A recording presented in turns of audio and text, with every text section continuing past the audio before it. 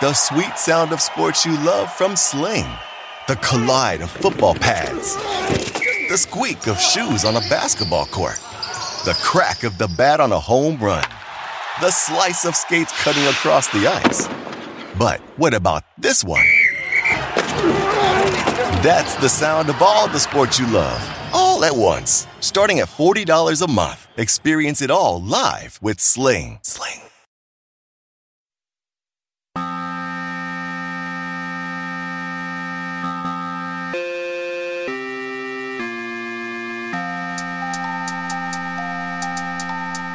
Hello everyone, and welcome to another edition of the TakeCast. My name is Davis Maddock. You guys can find me on Twitter at Davis Maddock. This is episode 200 of the show.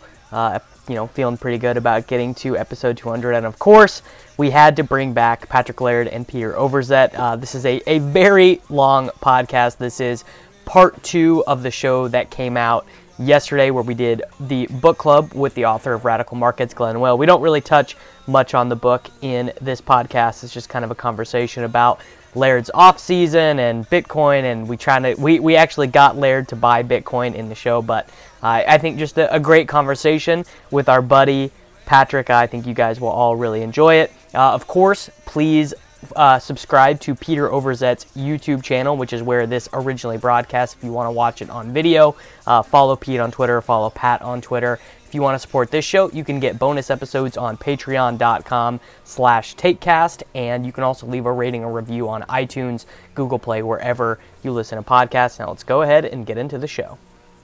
Ladies and gentlemen, welcome to another stream here on the channel. We have gotten the band back together. The last time the three of us talked, we were drafting a fantasy team for Laird back in beginning of September.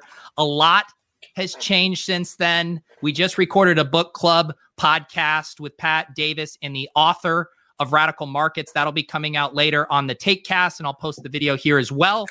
But without further ado, Patrick, how have things been, my man? They've been good. Yeah, just enjoying the off season. I'm back in California right now. How you guys doing? Doing good. We're just in these content streets. We haven't, I see you're skiing, I see your girlfriend there drinking a Coors Light on the lift, and I'm just here eternally logged into my computer. Yeah, I don't think I've logged off since our draft. I think we finished our draft in September, and I'm pretty certain I've not logged off since then. So to announce how we did this past season, we came in third place. Okay. I think my record was like 7-6. Does that make, or I don't know. Yeah, that adds up. Yeah. And how much did we win? $0. $0. Wow. Yeah. Did you find, I did expect you to kind of hit us up for more advice throughout the season. It seemed like you were kind of in set it and forget it mode with your team. No, I was actually pretty active with it. I'd select, usually like 20 minutes before kickoff. I would just put my lineups in. Well, yeah, you told us when we did that show in September, one of the things I asked you was when is the last time you could check your phone before kickoff? And you were like, we're in the locker room an hour before. Like, I could be on my phone. So I assume that's what you were using that time for. Yeah, I'm always just realigning my fantasy roster. But no, honestly, what happened was I used your guys' suggestions at the beginning of the season, and I wasn't winning. I took over from there, and that's when I got a win streak going, and I made it, I made it into the playoffs, and then won one game in the playoffs, and then lost, and then I won again, so I came in third place. You realize, though, that you held the goods out on us. You could have told us that Miles was going to be the guy, that Miles was the guy.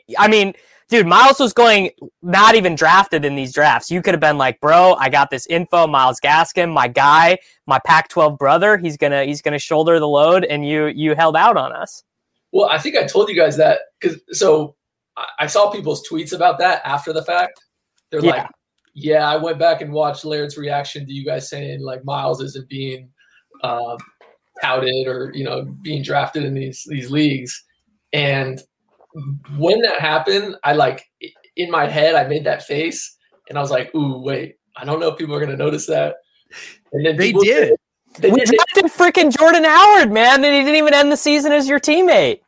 Yeah, Jordan's an awesome guy. Like, I really think Jordan's a really good running back. I mean, besides, people have their opinions and all that, but I really think he's a good running back. But then I told you guys in a text, like when you guys brought it up to me about Miles, like I had no idea either. I knew Miles is really good. And actually, shout out to Miles. It's his birthday today. Happy birthday, Miles. Fan of the show, I think. He's a big fan. He talks about you guys all the time. So like I didn't even know myself how much he was going to play. And then after the first game of the season, when he ended up, I think he had the majority of the snaps out of all the running backs, like a vast majority. We were on the plane back, and I just like went up to him. I'm like, dude, did you have any idea you're going to play that much? And I guess he had some idea that he was going to be, a big part of the offensive game plan, but I don't know if he knew he was going to play that much. And I think he was kind of the hot hand that day against New England, and then he just kind of kept stringing a lot of good games together, and then he just started taking the most of the workload, which it was awesome to see. Yeah, I had gotten comments from people about the Miles thing because, Davis, you said Patrick should have told us, but I got replies from people saying Patrick hinted that Miles was the guy, that people had picked up on that breadcrumb. Yeah, people were intimating that you had some kind of reaction, but I mean, I guess it is one. If Miles himself didn't know, then I guess that we can't harbor too many resentments against you for holding out on us. Yeah. What? So I was surprised no one was because you guys made it seem like no one was considering him. I think that was my surprise. Yeah, but I guess it makes sense because he didn't start playing our rookie season. He didn't start playing, I think, until week 12. Yeah. And even when he was playing, I still started.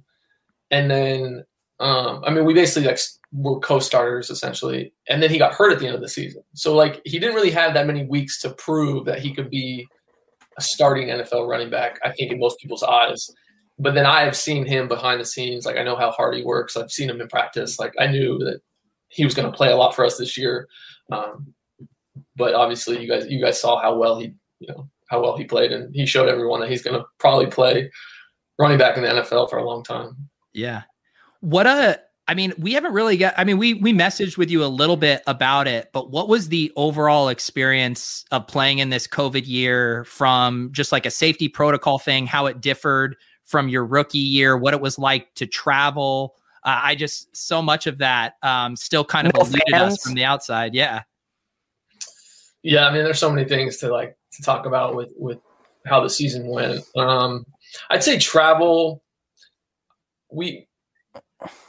it was kind of similar just because we charter planes anyways. So, you usually just pull up, this is what happens. You just pull up to the plane, you go through a little, TSA check, and then you're on, and you just go to your seat, and it was the same basically. You just had to wear a mask the whole time. I guess less people traveled with us. Sometimes there will be executives and support people, more people travel. I guess we had less, and then the plane was more open, and so people spaced out. Going to hotels, usually we get a whole floor, and then things will be shut off. But that was normal anyways, because they don't want people harassing, my team when we travel. So yeah, they don't want any of Fitzpatrick's 14 kids running around causing too much trouble. No, they actually showed up to, well, not this year, but last year they would show up to a lot of games, and they're always super funny to see because they just see their dad going out and these pads, and you just see him run up and grab them. And I don't have Fitz is the man. We should definitely have a little segment talking about him. But the thing that was tough, and I think I told you guys about this, at the end of the season, everyone in the NFL went into intensive protocol, is what the NFL called it, where at the beginning of the season, they tried it out where when teams had what they considered an outbreak, it was a certain number of guys triggered a team having to go into intensive protocol, which means that the team could only meet at the facility for practice. So everyone in the morning wakes up, goes to the facility, does their COVID test, goes home, goes on their computer, meets for a couple hours, drives back to the facility. You put on your pads and everything outside, or your workout gear outside. We have a bubble, so ours is all spread out in this bubble. But then you practice, and you take it all off. You throw it in these bins, and then you have to hop in your car, drive home, shower, eat, and then do Zoom meetings again. So that's what they tried at the beginning of the season, which is a select number of teams. I think the Titans were probably the first team to go into that. And then at the end of the season, I think it was around Thanksgiving, they're like, all right, no, everyone's in intensive protocol. And so for, I don't know, it was like 6 or 7 weeks or something like that. Like every team had to just literally Zoom in the morning, drive, practice, drive home, and then Zoom for the rest of the day. How many times would you say you got tested throughout the course of the season? I didn't miss a day from, I don't know, like July, whenever camp started, till December 3rd. Wow. So July 20. Nasal swab or spit test? Nasal swab. Oh, man. But no, it wasn't like the brain, like the brain scrape ones. You guys heard about yeah, I've gotten COVID tested 3 times with all the way to the back of my brain. It's not that fun. No, that's the worst. I got that back in like April when I got the stomach flu and I thought it was COVID, so I went and got tested, but it wasn't. And then by the time we showed up in July, they had developed just the nasal one, kind of outer rim. They do like 10 seconds on each side, and then they send it to the lab. So I did that every day from like late July to December 3rd, which is the last game we played.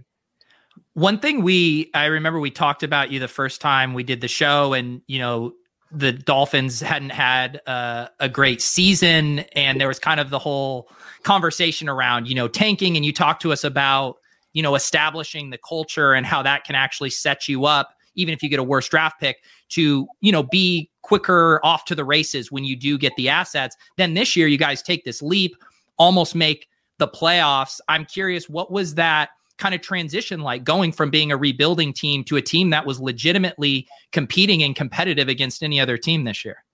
Yeah. So I think I said December 3rd when I was talking about COVID testing. I got till January 3rd, our last game.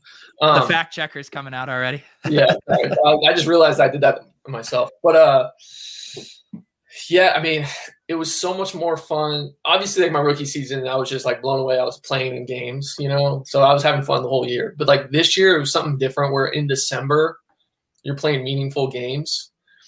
And winning at any point is fun. But like when you win like a game, like you guys remember the Raiders game when Fitz had the face mask pulled and then throws it down the sideline to Mac Hollins, and then we get the penalty on top of that. So now we're in field goal range and Jason Sanders kicks the game-winning field goal. Like if we lose that game, like the next 2 weeks, like don't mean as much because like we're kind of not in control of where, like the last couple of games we were in control of whether we made the playoffs or not. And so like it just meant so much more. And it was so fun to be a part of a team that had that, And then obviously with our last game of the season, it was we just had a terrible game as a team, just offense, defense, and special teams. We just had a bad game. So it was a complete bummer the way we ended the season. But I mean, we have a lot of guys coming back, and I think we're all remembering that. That's gonna be something that's in our mind because obviously now the Bills are kind of like everyone thinks that they kind of the division's there for the taking, man. Old man Tom's gone. Yeah, I mean, the division right now, like the Bills people believe that they're like going to be the front runner they are the front runner because they just won it this last year. So like we kind of have that in our minds going forward. And obviously I'm not here to make predictions on what's going to happen to AFC East, but yeah, I just think that it was a sour way to end the season. But if like with the amount of guys we have coming back, a young team, like we just have that in the back of our minds going forward. And I'm kind of excited to see, the growth, as you said, like people thought we were tanking 2 years ago. This year we're in the playoff hunt. So it'll be exciting to see what happens going forward. And then, like you said, with the draft picks, like we have the third, I think it's the third overall pick this year. 4, right? Third or fourth, something like that. I'm going to assume Patrick knows, but who knows? Hold on. I should know this, but I think maybe I just got it wrong. No, yeah, you guys have number 3. So lots of great players that can join the Miami Dolphins at 3. What was the experience being there during a quarterback controversy? Like, was that I've always kind of wondered the effect that like the switching of the guard at quarterback has on the team. Like, are you guys like sitting in the weight room, like gossiping about the quarterbacks when they're in the quarterback meeting room? Like, does it kind of take over and impact the whole team? I don't think it did with ours, just because based on like the makeup of our team as a whole, and then just those 2 guys. You know what I mean? Like everyone knows Ryan Fitzpatrick's an amazing guy. Everyone knows Tua is a great guy, and they're both great teammates. So I could imagine like on a team, especially with like bigger egos. Like I feel like our team isn't made up of guys with a bunch of big egos, but I could imagine like if there's a quarterback battle or controversy, like egos are going to go to one side of the room, you know, and the other, and like kind of butt heads, I guess. And then like, especially if you like one of the quarterbacks as a guy and maybe the other quarterback's an asshole and like you don't like him, but he might be playing better. You know what I mean? Like there's different dynamics where for us, there's workplace interpersonal dynamics that play outside of like just who's better. Yeah. Right. But for us, it's like everyone likes Tua, everyone likes Fitz. And just like a lot of time those decisions are made way above at least my pay grade. Like I can have assistant to the quarterback. I don't have input into that decision. And so it doesn't help for me to sit around in the locker room and like say, this is what I would do. Or, you know, it's kind of like, you just have to trust the decisions that are made. And yeah.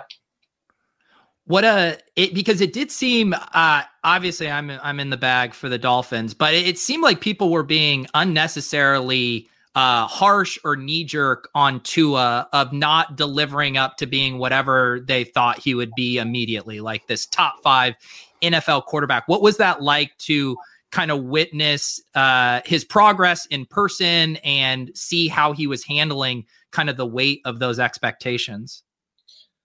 I can just speak for me personally. Like I know how hard it was just to be a rookie running back in the NFL. I cannot imagine how hard it would be to be a quarterback, a rookie quarterback in the NFL. Like it just seems so tough to grasp all that. There's so much more that comes with the position. Like the mental part of it is so much harder. But I just, you know, I'm not in all the quarterback meeting rooms, so I don't necessarily know like everything that goes on. But just from like my perspective, like I think Tua has like a lot of poise. So, and he has a good head on his shoulders. So I'm not sure like all the people on the outside, all that outside noise bothers him. I mean, maybe it does, but he doesn't show it, which I think is probably a good, you know, that's probably a good thing. But yeah, like I said, like he's just a great dude. You know, he wants to win. He's used to winning. So it's so hard to judge a rookie quarterback, I think, because like, and especially with like this year without, you know, OTAs and all that development you get and learning the playbook early on, like he just had to show up and already know the playbook essentially. So it's so hard to judge a guy in his first year. So like that's, if anyone's listening, that's been hard on him. I guess that's what I tell people. It's like, if someone just watched my rookie season, I wouldn't want them to think that defined me as a football player. And I think our coaches know that, that every football player can always get better. And so, yeah, I'm excited to see him in year 2 and see what he does. What was I remember back when we talked with you for your draft, it was right after the team had acquired Lynn Bowden, and I was sweating bullets at the cut deadline. I was worried if that, you know, is Patrick on the outs here? You know, people were messaging all this stuff. We're messaging beat writers for the Dolphins trying to get answers. What was that experience like this year? Did you feel like your job was on the line at any point? Do you feel kind of solidified in the position you have and in the role you have on the team? Or is it like always looking over your shoulder? What has that been like? I think you have to do that. I think you have to always, I don't know, like necessarily looking over your shoulder, but like you kind of always have to work and prepare as if, you know, your job could be taken away like that, because it can't. Like I could get a text right now saying, "Hey, we're going to release you from the Dolphins." Like we saw that podcast and we're done. Yeah. You didn't say good enough things about Tua, so you're gone. No, I think there's like a healthy amount of that, right? Like you can't have, I've seen guys that have so much that the anxiety shows up on the practice field. I don't think I ever had that, but I always had like in the back of my mind, like they can always have 3 running backs in the active roster. They don't need a 4th. They don't need a 5th. You know what I mean? So like I just had to, going into camp this year, I just had to show that like I could produce at running back. I can be reliable on special teams. And I'm gonna worry about how well I'm showing that to the coaches and how good of a teammate I can be. And then if they want to keep me, then they keep me. And that's what they decided to do this year. But again, like going into year 3, like I love being a part of the Dolphins, and like I want to be a core part of the core group that I was talking about before. Like I want to be a part of that group, but I gotta prove it again. You know what I mean? Like I don't have any guaranteed money in my contract. So like if they cut me, they don't owe. Nothing goes. I think there's like $3,000 worth of my signing bonuses against the dead cap, but like that's nothing. So like I have to continually prove it each year. And so this year though, like with the Lynn Bowden trade, like when we brought him in, he was a receiver from the beginning. I know people saw like towards the end of the season with Malcolm Perry playing more. He was playing more of the receiver, wildcat quarterback role. So yeah, like I don't know, like on the outside, like there's people that like, oh, they're bringing in other people and all that stuff. But for me, it's like I kind of knew the role that I had, and I didn't let any of the transactions and all that stuff stress me out that much. But I'm still human, so obviously sometimes it does. If I'm being honest. If you're being honest, like in your perfect world, are you getting 25 touches a game? No, I don't think so, because like I want to play a long time, and I'm like, if I could play, because like this year I don't know how much I average, but like there'd be some games like I'd have like 3 or 5 plays on offense, or 7 or 12. You know what I mean? I go into like a lot of 2-minute situations, a lot of third down stuff. I did some 2-back stuff with Miles, which was really fun, and then I play on most of the special teams. Like I feel like that amount of playing time, obviously, like you want to, because if you don't play that enough, then you don't have enough value to the team where they'll find someone else that'll come and bring more value. But then if you're one of those dudes that like getting 25 touches a game, you're getting hit 35 times because, you're doing pass protection, you're doing all that other stuff. Like your body doesn't last that long. So you're, as a competitor, as a football player, like you always want to do more and contribute more. But then I think if you want to have a long career, you got to be smart as well. So I'd be lying if I said I didn't want to play more. But right. But what you are saying is you're okay with Miles getting chewed up in the meat grinder with those 20 carries a game. Yeah, you want him taking those hits in between the tackles. Yeah.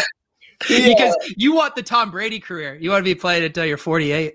Yeah. No. What's one of those like backup quarterbacks that like has played for Chase Daniel? You're right. And like what percentage of snaps have they played in their career? I mean, those guys have a really important role. I think people bash on like how much money backup quarterbacks make. Like a lot of them have an important role in teams. But yeah, if I could get like that backup running back role for like 12 years, that'd be pretty cool.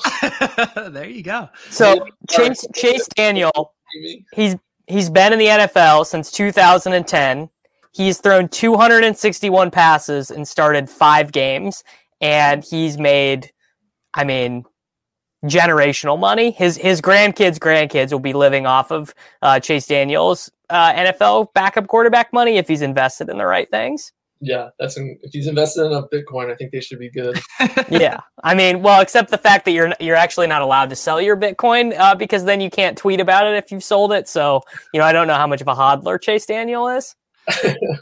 It's Russell Okung, all right? That is the guy that just tweets, the former football player that tweets about it nonstop, or is he still in the NFL? He is not. He's in the NFL. Okay. There's one guy that got like a deal recently, and everyone was saying like he's being paid in Bitcoin, but really it's like just a percentage of his salary is being sent to this company that then converts it to Bitcoin and gives it to him. Yeah, right. That's who we're talking about, Russell Okung. He plays for the Carolina Panthers.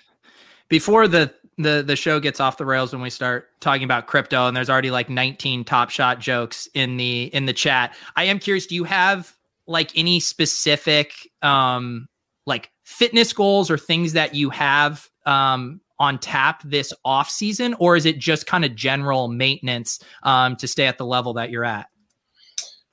No, I definitely have a couple goals. One, I think build more explosiveness, kind of get those first 5 to 10, 15-yard bursts just a little faster. I want a little bit more burst and a little bit more explosiveness in how I play.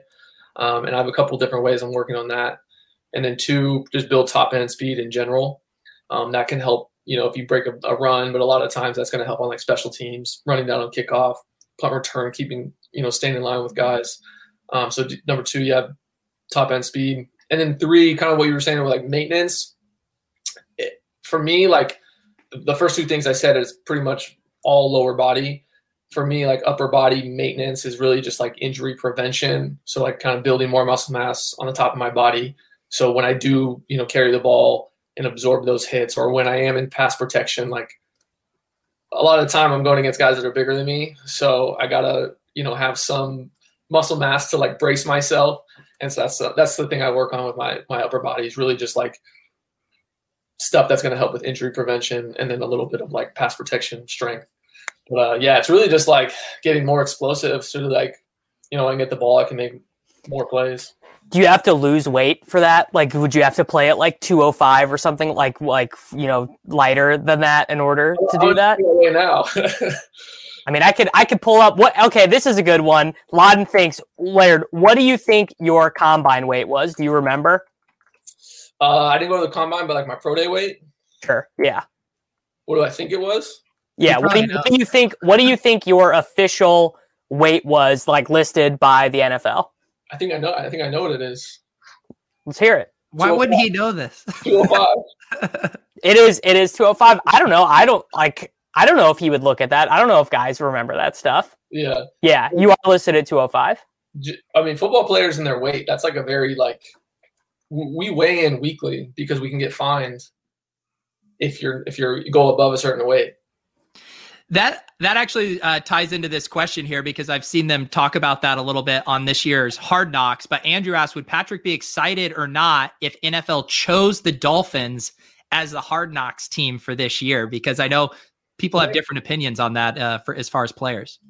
Yeah. I wouldn't be like not excited. I wouldn't be like mad or anything.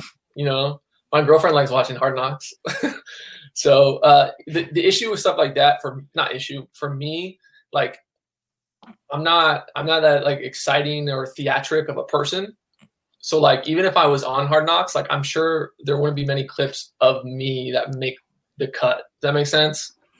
Like in a big group setting, I'm not the one jumping into a conversation and like taking over and saying a bunch of jokes and stuff. Not a big extrovert. Well, here's the thing.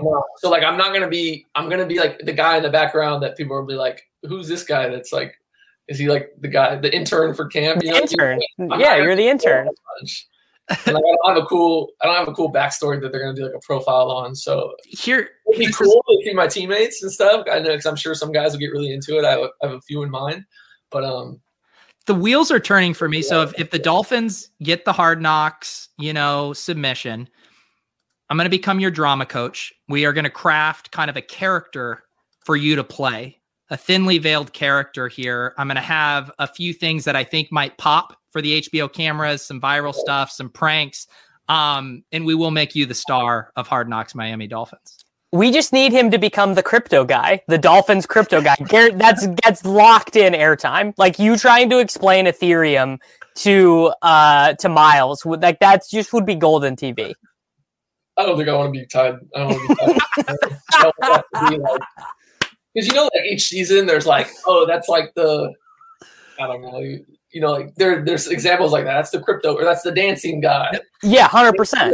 No. This is what you need. It has to be something really quirky. So this would be the thing. Like we would come up with this story where like you're really worried that everyone's gonna eat your lunch. And so you like hide your lunch like throughout the facility, and you make like a little treasure map to find it. And you like dig little holes where you put your sandwich in, and the cameras are like, what's Patrick Laird doing? They're like, oh man, he's just digging up his morning snack. I mean, that storyline alone, the dude who digs up his snacks from various portions of the playing field, that's what goes viral, Patrick. See, the issue with that, there's already someone on my team that does even weirder stuff than what you just mentioned. And I already know like his profile will just get put ahead of mine. So like we have weird ideas. Who is this? And what's the weird shit he's doing? Dude, come on. So he probably won't even care because he's one of my best friends on the team. But Matt Collins, our receiver,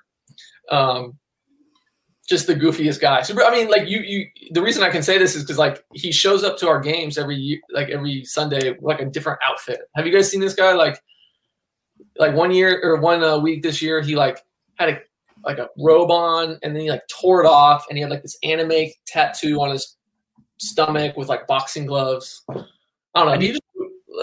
I just Twitter searched Matt Collins outfit, and I have Dolphins fans complaining about Matt Collins' outfit on Twitter. That's all I can find.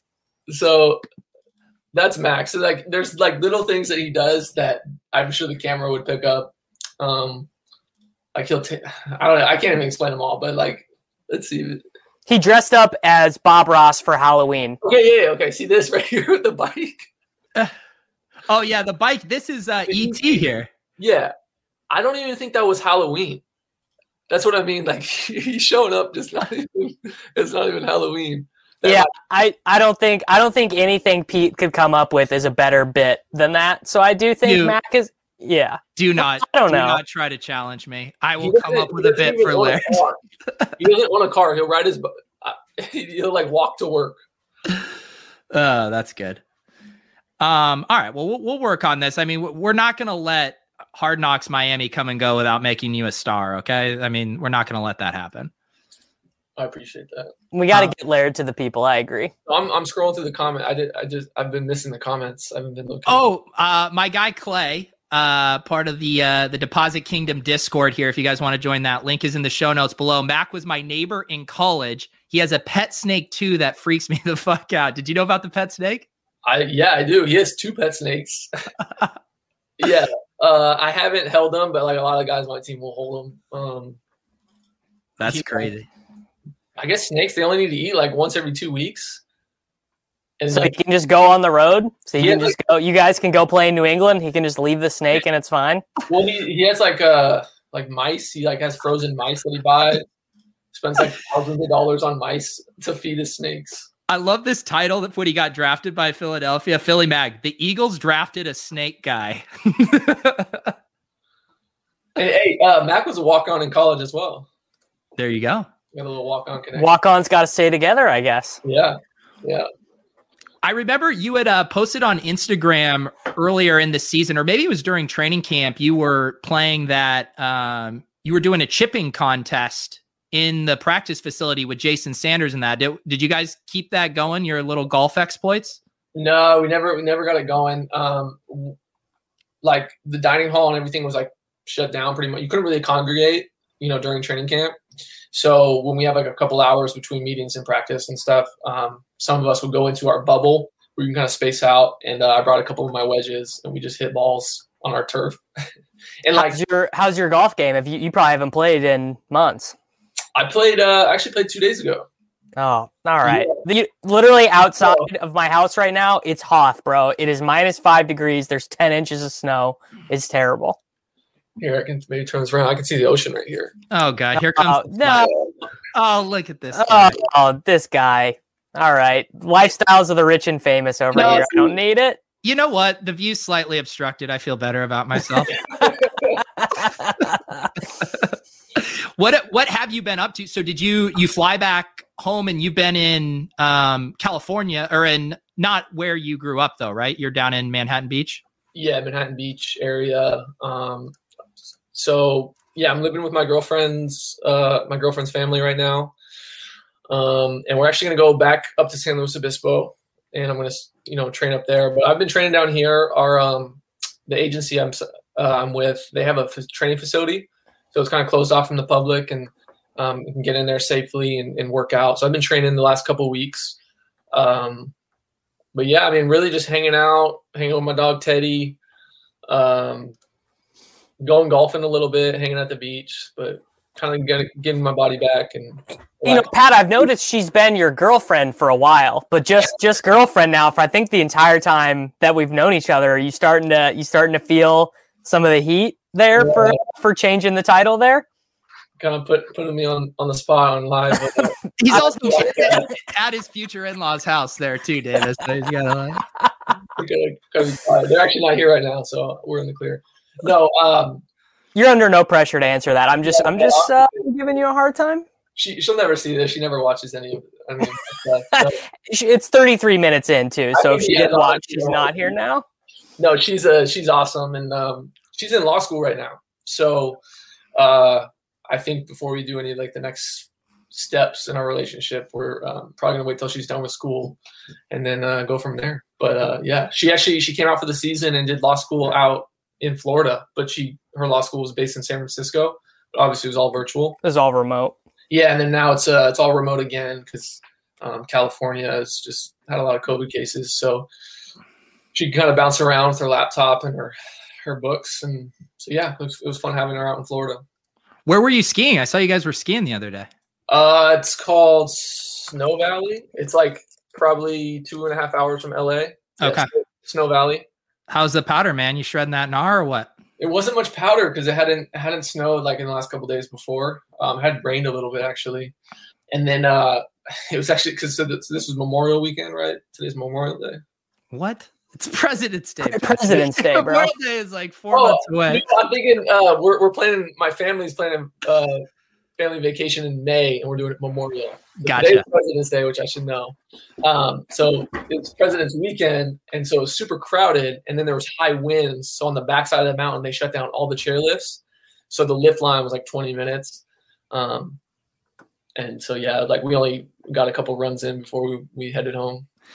Back in high school, when I was in Colorado, our basketball coach, I don't even know if he was allowed to do this, but he said we couldn't snowboard or ski because he was too worried about us getting injured. Yeah. So I spent my salad days in Colorado not being able to take advantage of one of the best perks of living in Colorado. Little did I know. But you were paid off with your basketball career in the end. Yeah, I mean, obviously it all worked out. I went on to play AAU, and I now am actually a professional NBA basketball player. But other than that, it wasn't that fun at the time. Can they even enforce that? Apparently, I was scared enough to not go snowboarding because of. I mean, that stuff is written into lots of dudes' contracts, right? Like, I remember the first time I read about that was like I read a Cal Ripken autobiography, and he wasn't allowed to go snowboarding or like ride motorbikes or anything. Yeah, I think one thing in our contract, we can't ride motorcycles. Yeah, to work. I don't know though. I don't know how much is that's enforced.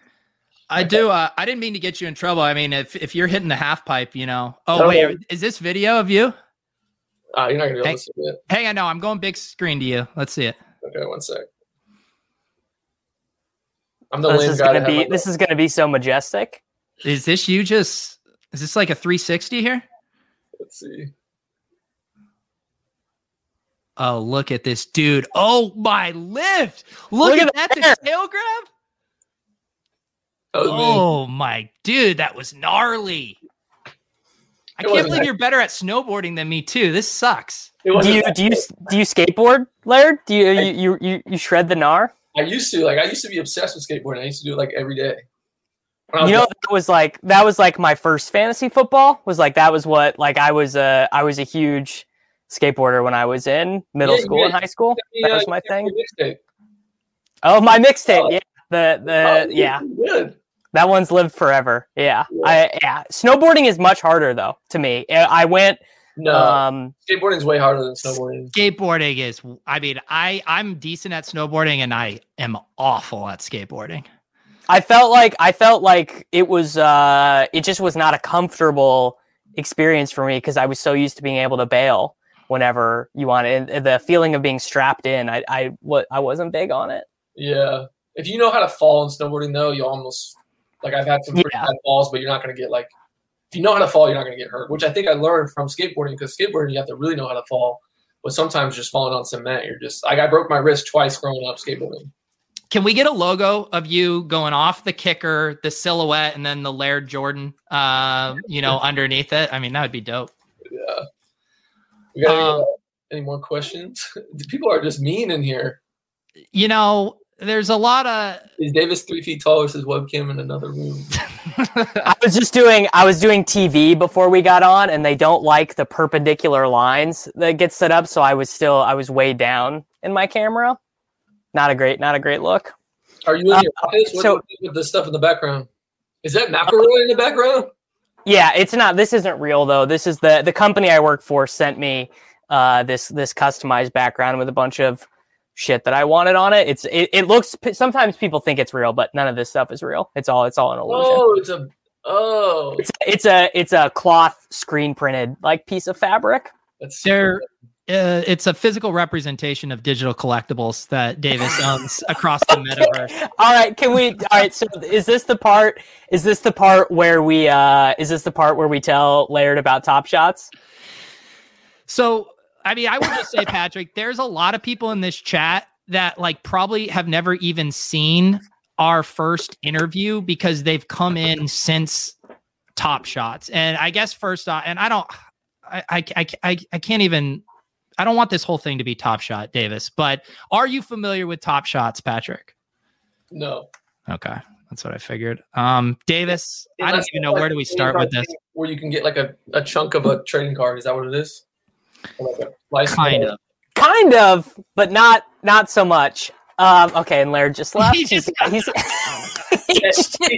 come in the room. 1 sec. I will also say, I'll use this chance to say, so before we did this, we just did the book club, Radical Markets, and that podcast audio is going to come out on the TakeCast, and we'll have the video out of it here. And we were talking a little bit about crypto there. And at one point, when the author Glenn mentioned he's still a crypto skeptic, Patrick started fist pumping. So literally fist pumping, dude. Like, Pat wants my bags to go to zero. Like, literally fist pumping my bags going to zero. Yeah. So if he's skeptical on crypto, wait till we start talking about non-fungible tokens. Patrick, we're going to blow your mind. And I'm skeptical of crypto almost like as a joke now, just to root against Davis. And I want to get to the decentralized point. We didn't really get to talk about it on the podcast. I want to talk about that for a second. But go ahead and explain what the Top Shots thing. Go for it. Basically, Top Shots are digital sports cards that exist on the blockchain. And Peter and I are all in. We are all in. Pete has started a podcast called Club Top Shot. Where, what do you guys do it like 2 times a week, Pete? Basically, whenever people are just kicking down our door telling us to do another episode, these people are savages, Pat. They want Top Shot content around the clock. So basically, it's NBA sports cards, but they're videos. They exist on the blockchain. You can purchase them, sell them for American dollars. There you go. Pete is showing you a Luka Doncic Top Shot right now on screen. So the other thing about this, Patrick, is this company, they have an official license with the NBA. So they get this footage and then they cut them up into these moments, and it's generally just a single play. And then it's using blockchain technology. You'll see here, like the serial, there were 1,400 of these minted, and I have serial edition 518. So instead of in the card market where, it'll just say 2,000 total, all of them, it doesn't matter if I have which one. The serial number has actually been reflected in the market of having value based on how high, how low it is, if it has a jersey match. So there's this whole world now of how these things are being valued. So I like to collect things, and I always did when I was younger. Like I used to collect trading cards. Should we open a box of cards while we're on the show, Pat? An unboxing video? I just got this box like 10 minutes before we started the show with Glenn, and I was like, I'm going to save it and see if we want to open some cards on the show. Okay, yeah, I'm down. But to my point, like, I'm not against collecting. Like, now I like to collect books, and I feel like that's a good lifelong collecting. That's why I got the hardcover instead of you guys. Yeah. I did get the paperback because I like the hardcovers, so I think they're going to last longer. Yeah. So I'm not against collecting, but for whatever reason, I just think collecting something like a video online, there's less to it. You know what I mean? Yeah. And I don't want to turn this into a whole thing of that. The thing is I have zero interest in physical cards, like, because that is just, other than my couple Patrick Laird cards that people have sent me, I hadn't collected any cardboard because I didn't do anything with them. And I was like, I don't do anything with these either. So that wasn't a barrier of entry for me. Yeah. And it's actually more realistic to show off things online than it is like to constantly show off a card. It's harder to do. And maybe that's a product too of us all just being extremely online right now. Although I don't envision when the pandemic's over, people are going to be carrying their Justin Herbert Panini PSA graded cards in their back pocket to show friends. Although maybe I'm wrong. Maybe people are going to do that, Davis. It's something. It's like a collection you have at your house. Like with people with like interest, they'll come over and you. Yeah. you show them, oh, look at this collection I have. Oh, here's my wall where I have my best cards. And yeah, we got some good refracting cards. I mean, Pete is out on the cardboard world. He's not into it. They attacked me. They did. They came after you really hard. Patrick, listen to this story. Davis sent me a Laviska Shenault card, a man that you have once referred to as a grown-ass man. And I was very excited. I was like, you know what? The only cards I own are Patrick Laird cards, and I'll add a Laviska. So I order it, and I get it, and I'm excited, and I post it on Twitter. And these people come at me. It wasn't graded from the right site. It's not the right edition. I'm wasting my money. I should quit the hobby. And so I'm done. They shamed me out of cardboard. These people are snobs, Patrick. Well, that's kind of bad. That's bad business on their part, because the more people you have the more demand in the card market, the higher the value of your cards are going to go. So they just forced out someone that was probably going to drive up maybe one of their cards. Exactly. I'm an influencer, and they shooed me away. It's like when you play at the poker table and you berate someone for making a bad move, you want him making a bad move. That's good for your bottom line. So yes, I'm out on cardboard. And unless they make a bad move and they end up winning, that's annoying at the poker table. Yeah, but you don't yell at them though. You don't yell at them. You tell them nice hand and you move on, and you just mentally catalog it. Did you guys get? I think we asked you this the first time, but I'm curious this year with Corona. Do you guys have any more good gambling team stories? Guys playing blackjack while traveling, anything like that? You're not allowed. They kind of enforced it on the plane. You weren't allowed to congregate that much. You know what I mean? So yeah. Yeah, but wait, what did I tell the story about the dude winning $15 grand on practice squad? Hang on, Davis, your cards are crinkling in the audio. All right. Did I tell that story last time of the guy that won 15 grand? That was on practice squad. I don't think so. I don't remember. No. I don't even know that. So they wasn't on my team, but I met him this past off season, and I didn't get his permission to share his name or anything. But it's a game where you can you look at your cards and then you can choose to play in. Does that make sense? And he knew he drew a really good hand at this point, because when the pot. So if you put it's let's say it's $20 to buy in, and you put your money in, you lose that hand. You need to match the amount that everyone else put in plus the pot. And so at some point it got up to someone lost at 7,500. So now they had to put 7,500 in themselves. So now the pot was worth 15 grand. So he had a hand that he knew was so good that he was either going to tie with someone else, but when you tie, it pushes. Yeah. Or he was going to win. And so he puts his money in, because he was trying to he's I can't, I'm just going to keep folding and folding because I'm not going to be able to pay 15 grand. So he eventually gets his hand. So he goes, I'm going to go in, and then he wins. And people wrote him checks, and he was this kid on practice squad.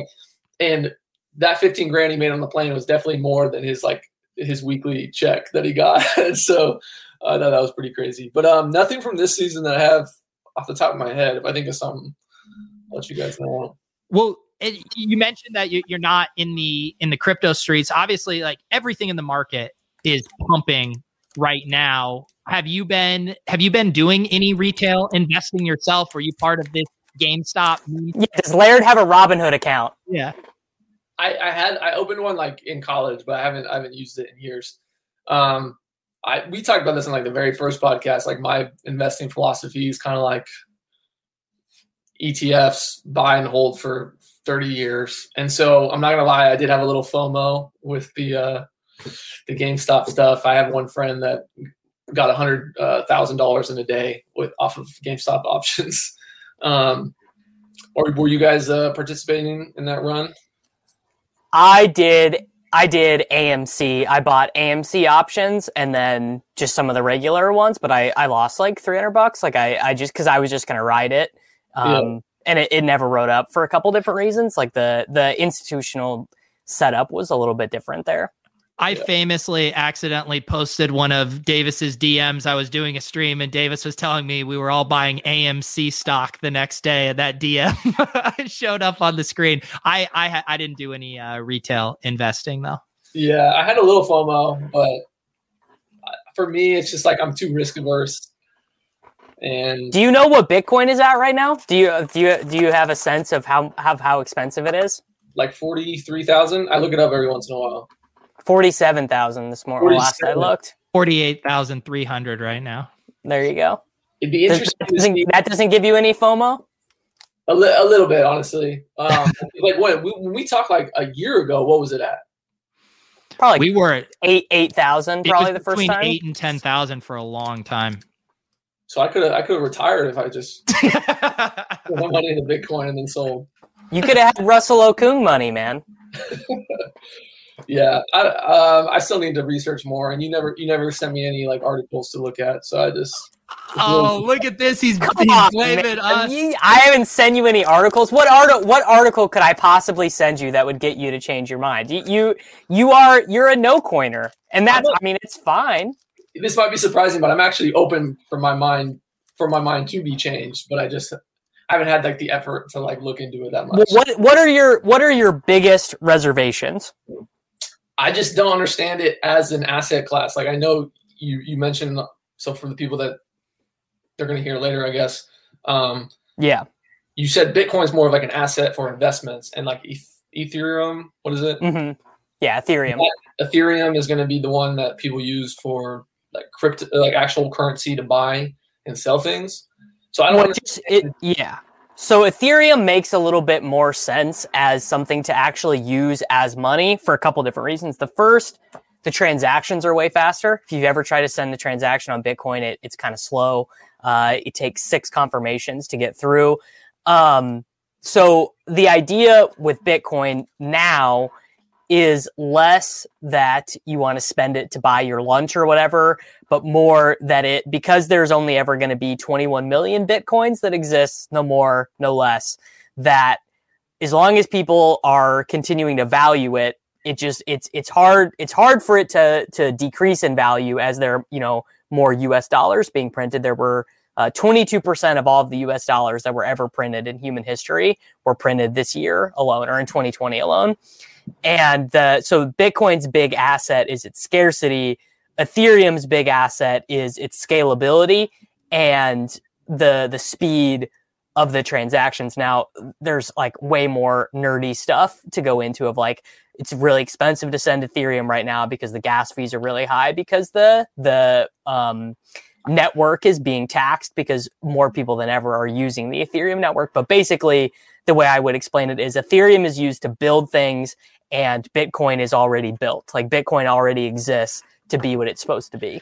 In the kind of the shift that has happened, the original Bitcoin white paper, it called it like a peer-to-peer digital currency. And that vision, at least for the short and midterm, has kind of died. But even a lot of skeptics have come around on it as a store of value, as basically gold, digital gold for this generation. And that's truly kind of how it's operating. People weren't wanting to transact with it because everyone was speculating on it as a store of value.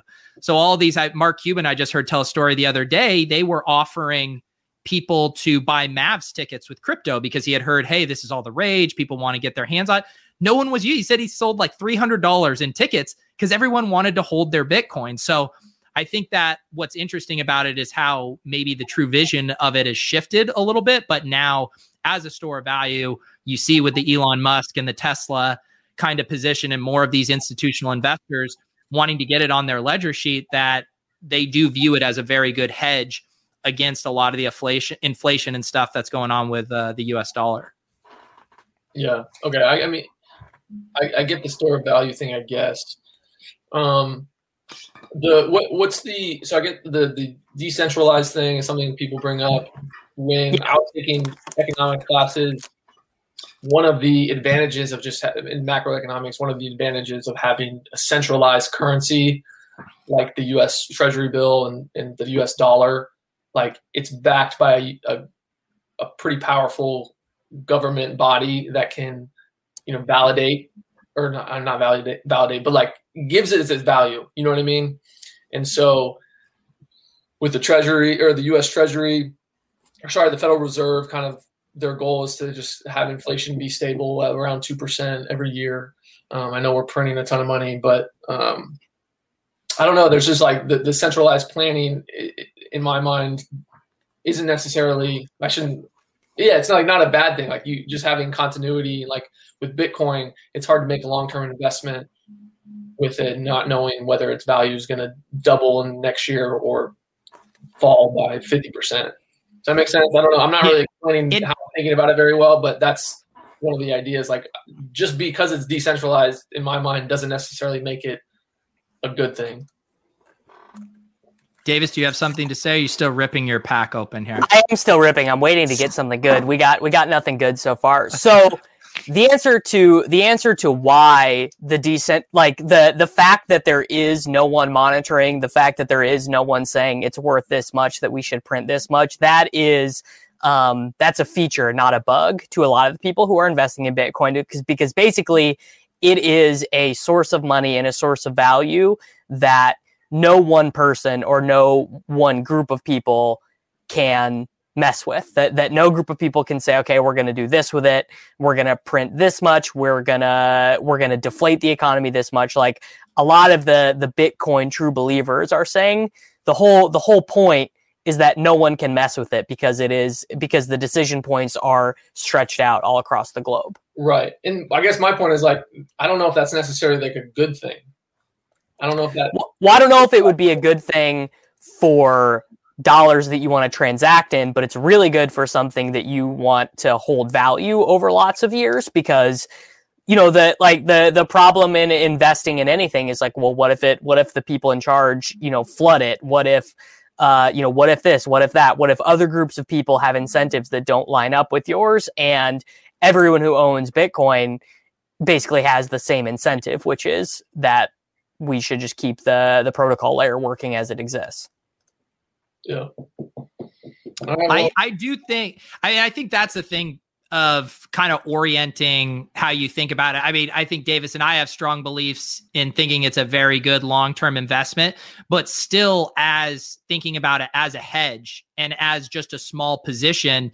And in a lot of ways, the small position works because if something very bad happens to the US economy or the dollar, that small position could end up becoming a very large portion of your net worth in the worst case scenario. So almost even thinking of it not as just like, oh, I'm going to get rich off of Bitcoin, but protecting yourself from some of the outlier outcomes that could happen with inflation and stuff like that. Yeah, that's a good point. Whereas the value in Ethereum is a little bit different, because that is money that people use. Like that is or not even money, but that is a protocol layer that people use to accomplish things on like a daily basis. I gotcha. Jeff Jones has been swinging by a lot of my streams and seems to just spit out gold on the regular. So thank you for hanging out with us, Jeff. You did miss Laird. He has one honey right now that we know of. Laird doesn't strike me as someone that would break his bond like that. Yeah, I saw Jeff's comment. I was going to say what's up to Jeff and say he definitely doesn't know me on a personal level. That's not true. Did for the NFL athletes that maybe sample the groupie scene more? I mean, this must have been a rough year for them. Yeah, it was definitely dangerous out there. You can sliding into the DMs of people was definitely a dangerous thing to do. Yeah, I mean, I feel like that's how dudes end up on the COVID list. I imagine some of them. I can't expose any names and can't say I know anyone personally, but yeah, I'm sure there's some guys in the NFL out there that got a COVID and they said it was for a different reason than what it really was. What was the James Harden thing? It came out, he was at a strip club while they were playing in the NBA finals? What was it? He was at DaBaby's birthday party. brought him up. No, right before the season started. Oh, right before the season started. Oh, I knew something that we wanted to talk to you about, Patrick. So the main face of Top Shot, the NBA sponsor that they acquired to be the spokesman, yeah, this is big, is Tyler Hero, a fellow Miami professional athlete. Are you familiar with Tyler Hero? I know who he is, but yeah. I don't know him. Okay. Yeah. He seems like he's getting like a ton of he has the cereal. Get your box out, Pete. Is that a collectible? Oh yeah. Big time collectible here. We got our Tyler Hero Fruit Hoops boxes. Yeah. Yeah, he seems like he's everywhere. Like he's really like blown up. He's gonna be like the next like NBA I don't know what you call him, like commercial superstar. Yeah. State Farm commercials. Yeah, we want to get him on the show. But obviously he's gonna be a tough ask. He's not responded to any of our tweets. If I know of anyone that knows him, I will try to make the connection. The thing we've realized is that we only gravitate toward professional athletes who live in Florida or play in Florida. LaVisca became a guy, Tyler Hero. Although I've also gotten really into another man in the Top Shot streets, Fred VanVleet, who, like you, an undrafted free agent who has now gone on to have great success in the NBA. So people have been wondering. That's rare in the NBA. I know. Very rare. That's awesome. And his whole thing is bet on yourself. I mean, don't look at his crotch, but it does say bet on yourself right there. People have asked me if you're jealous of me liking Fred VanVleet, as if like, do I have to be monogamous on my favorite athletes across different sports? I don't think so. I think just the more I think it's okay. Everyone's like, you got to only be a fan of one team and one person. I think it's cool to be fans of everyone, you know? I mean, I've broken the rule many, many times. So, yeah. Do you watch any NBA? Do you enjoy basketball? So I used to growing up. It was like, I loved it. But no, honestly, I don't. I don't even watch. I hardly watch until the playoffs. Yeah. Which is bad. But I don't know. I kind of lost interest a little bit. What was your Super Bowl watching experience? Were you as mystified as the rest of us on how hard the Chiefs got beaten up? So you know how people go, "Oh, who you got in the game? Who's going to win?" I'm saying if I was a betting man, I'd say the Chiefs, but it's hard to bet against Tom Brady with 2 weeks of preparation. Classic Laird hedging it, just hedging to left, right, and center. Laird's got his hedges out. Well, essentially, everyone I talked to afterwards, I was like, "See, I told you guys." Tom Brady with 2 weeks of preparation. It's hard to bet against that. What about Andy Reid off the bye? Andy Reid off the bye. He's undefeated. Someone said that to me too. So I don't know. I mean, Tom Brady's been there like what? Yeah, that was his 10th time. So it's hard to bet against that. Did you see the clip of Tom Brady from the Super Bowl celebration party there? How drunk he got? That was awesome. Would you? If you won the Super Bowl and had the Dolphins party, do you think you'd get that hammered? I'd probably wait till later, like when the cameras were gone. But Laird has too much of a brand to worry about, dude. He's ready to be a quadratically voted senator in 20 years. He can't have videos of him drunk on a boat out like hanging out around there. But there's something about just like a post Super Bowl win, like you're just gonna get like a break for like a week. Like they're gonna let you do whatever you want. Yeah, like it's not like illegal or hurting someone, but you can pretty much do anything, and it could be very embarrassing. But like people will give you a pass. Gronk kind of paved the way for all of you fellow athletes that you can now do whatever you want at a party, and it's Gronk fine. Didn't win or lose. You guys remember him when they lost the Super Bowl and he went out with his brothers? Yeah. I think only Gronk can really get away with that, just because, like, he doesn't mean he seems like a guy that means well. Like, all the time, so. Did you talk to LaVisca when you guys played the Jags? No, I didn't see it. It's like like when people like shake hands after the game, and it's just like we needed the jersey swap between Laird and Chenault, and you guys referencing this podcast. Yeah, I mean, I think that would have been peak. I thought if I made a couple more plays in the game, I could have had more clout and gone up and talked to him, but I didn't really do much that game, so it was hard for me to do that, and I don't think I really bumped into him. That's all right. Those days are coming. Here's a good question from KB3. When Laird does decide to partake of the devil's juice, what is he drinking? I don't discriminate that much. I like it all, but drink of choice. I like light, like a Coors Light beer, Okay, you're like me. It's ready for you to be a Michelob Ultra guy. I don't dislike Michelob, but I think Coors Light's probably like my go-to light beer. And then if for hard alcohol, I like like sipping on whiskey. I think that's okay. Classy. Something I like to do. I can picture you in a 3-piece suit at a nice gala, sipping on a glass of whiskey on the rocks. Yeah. There you the go. idea of Laird being a whiskey guy who, like, in his Twitter profile has like whiskey is proof that God loves us or something like that. Like, that idea is very funny to me. Just being like a big online whiskey guy. You saying me? I would be like that? No, it's just like that idea. I don't think you are, but just the idea of you being that is very funny to me. I think we got one good card. We got a Mike Clevenger hollow silver one here. I think these baseball packs don't have that much that's that good in them, though, to be honest. So when you told me you wanted to rip open a pack on this stream, I assumed at least would be football, maybe basketball. You're ripping open baseball cards. We have Patrick Laird here, Davis, and you're going through these dusty baseball cards. It can't wait 20 minutes. Yeah, he's not having the conversation either. Wow, getting roasted. Well, I thought I'd be able to pull us something good, and we could crowdsource it, but it does not look meant to be. I have a 1963 Willie Mays card. Ooh, yeah. Do you know who's a card guy is? Vince Beagle on my team. Plays like really? Backer D end. Big card guy. He's all into crypto. You guys should have him on. He'd be an interesting guy to talk to. But he's like, tell him to slide it. Tell him, give us his email, dude. We will contact him. Okay, he's really into business. He'll like in the off season, he'll go to like antique shops and look for flip things, and like he's got into like the card game. He'll buy like, what did he buy? I don't even know if I'm allowed to mention, but I think he got some Justin Herbert cards, like rookie cards. Yeah, those are all the rage. He's like saving them, and he's like, "Oh yeah, I'm gonna like sell these over the next like couple years."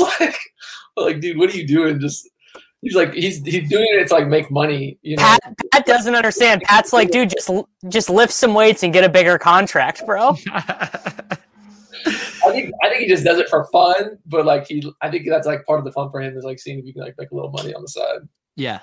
Do you have any other little side hustles, things like your entrepreneurial spirit? I mean, you do a lot of community focused things, but are you hustling out here trying in some of these markets? I've been thinking about it, but no, yeah, like I think the majority of my time right now is like doing like some of the community stuff with the Dolphins Social Impact Committee. And right now, what's taking up a lot of time is I shouldn't say a lot of time. It's really not that much time, but what we're doing is we're collaborating with the Players Coalition. So it was started by Anquan Bolden a couple years ago, and basically what I'm helping with is like we're creating a program where like each team has a representative on the Players Coalition, so that we can kind of all collaborate. Because right now it's like all these NFL teams and players are doing their own thing individually, and what we found with the Dolphins Social Impact Committee is like when 12 of us come together, we can accomplish a lot more. So the idea is like how can we create like an organization, kind of like a loose organization through the Players Coalition of all 32 teams having one representative. And so like if every team in the NFL wanted to come together and do something, it could get done with the organization of the Players Coalition and this new program we're creating. So that's the main idea. I'm kind of developing that. And right now we're just getting like nominees for the program. Yeah, that sounds cool. So you would be like the head of the Dolphins, and then like you would so you'd be the lead guy for the Dolphins Players Coalition, and then they would send you off to the group meeting with the other 31 guys. Exactly. So and it could be like for our team, it's going to be Byron Jones and I.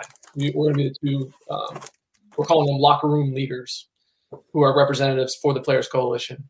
And so like we'll probably do it like 4 times a year. So like or maybe like once in the off season, once during the season, where we just kind of get on like a Zoom call, and if guys have ideas or something, hey, let's get maybe the 3 Florida teams can come together and help pass. So are you going to use quadratic voting to decide on what you guys are going to do? Maybe that's actually probably not, because I did.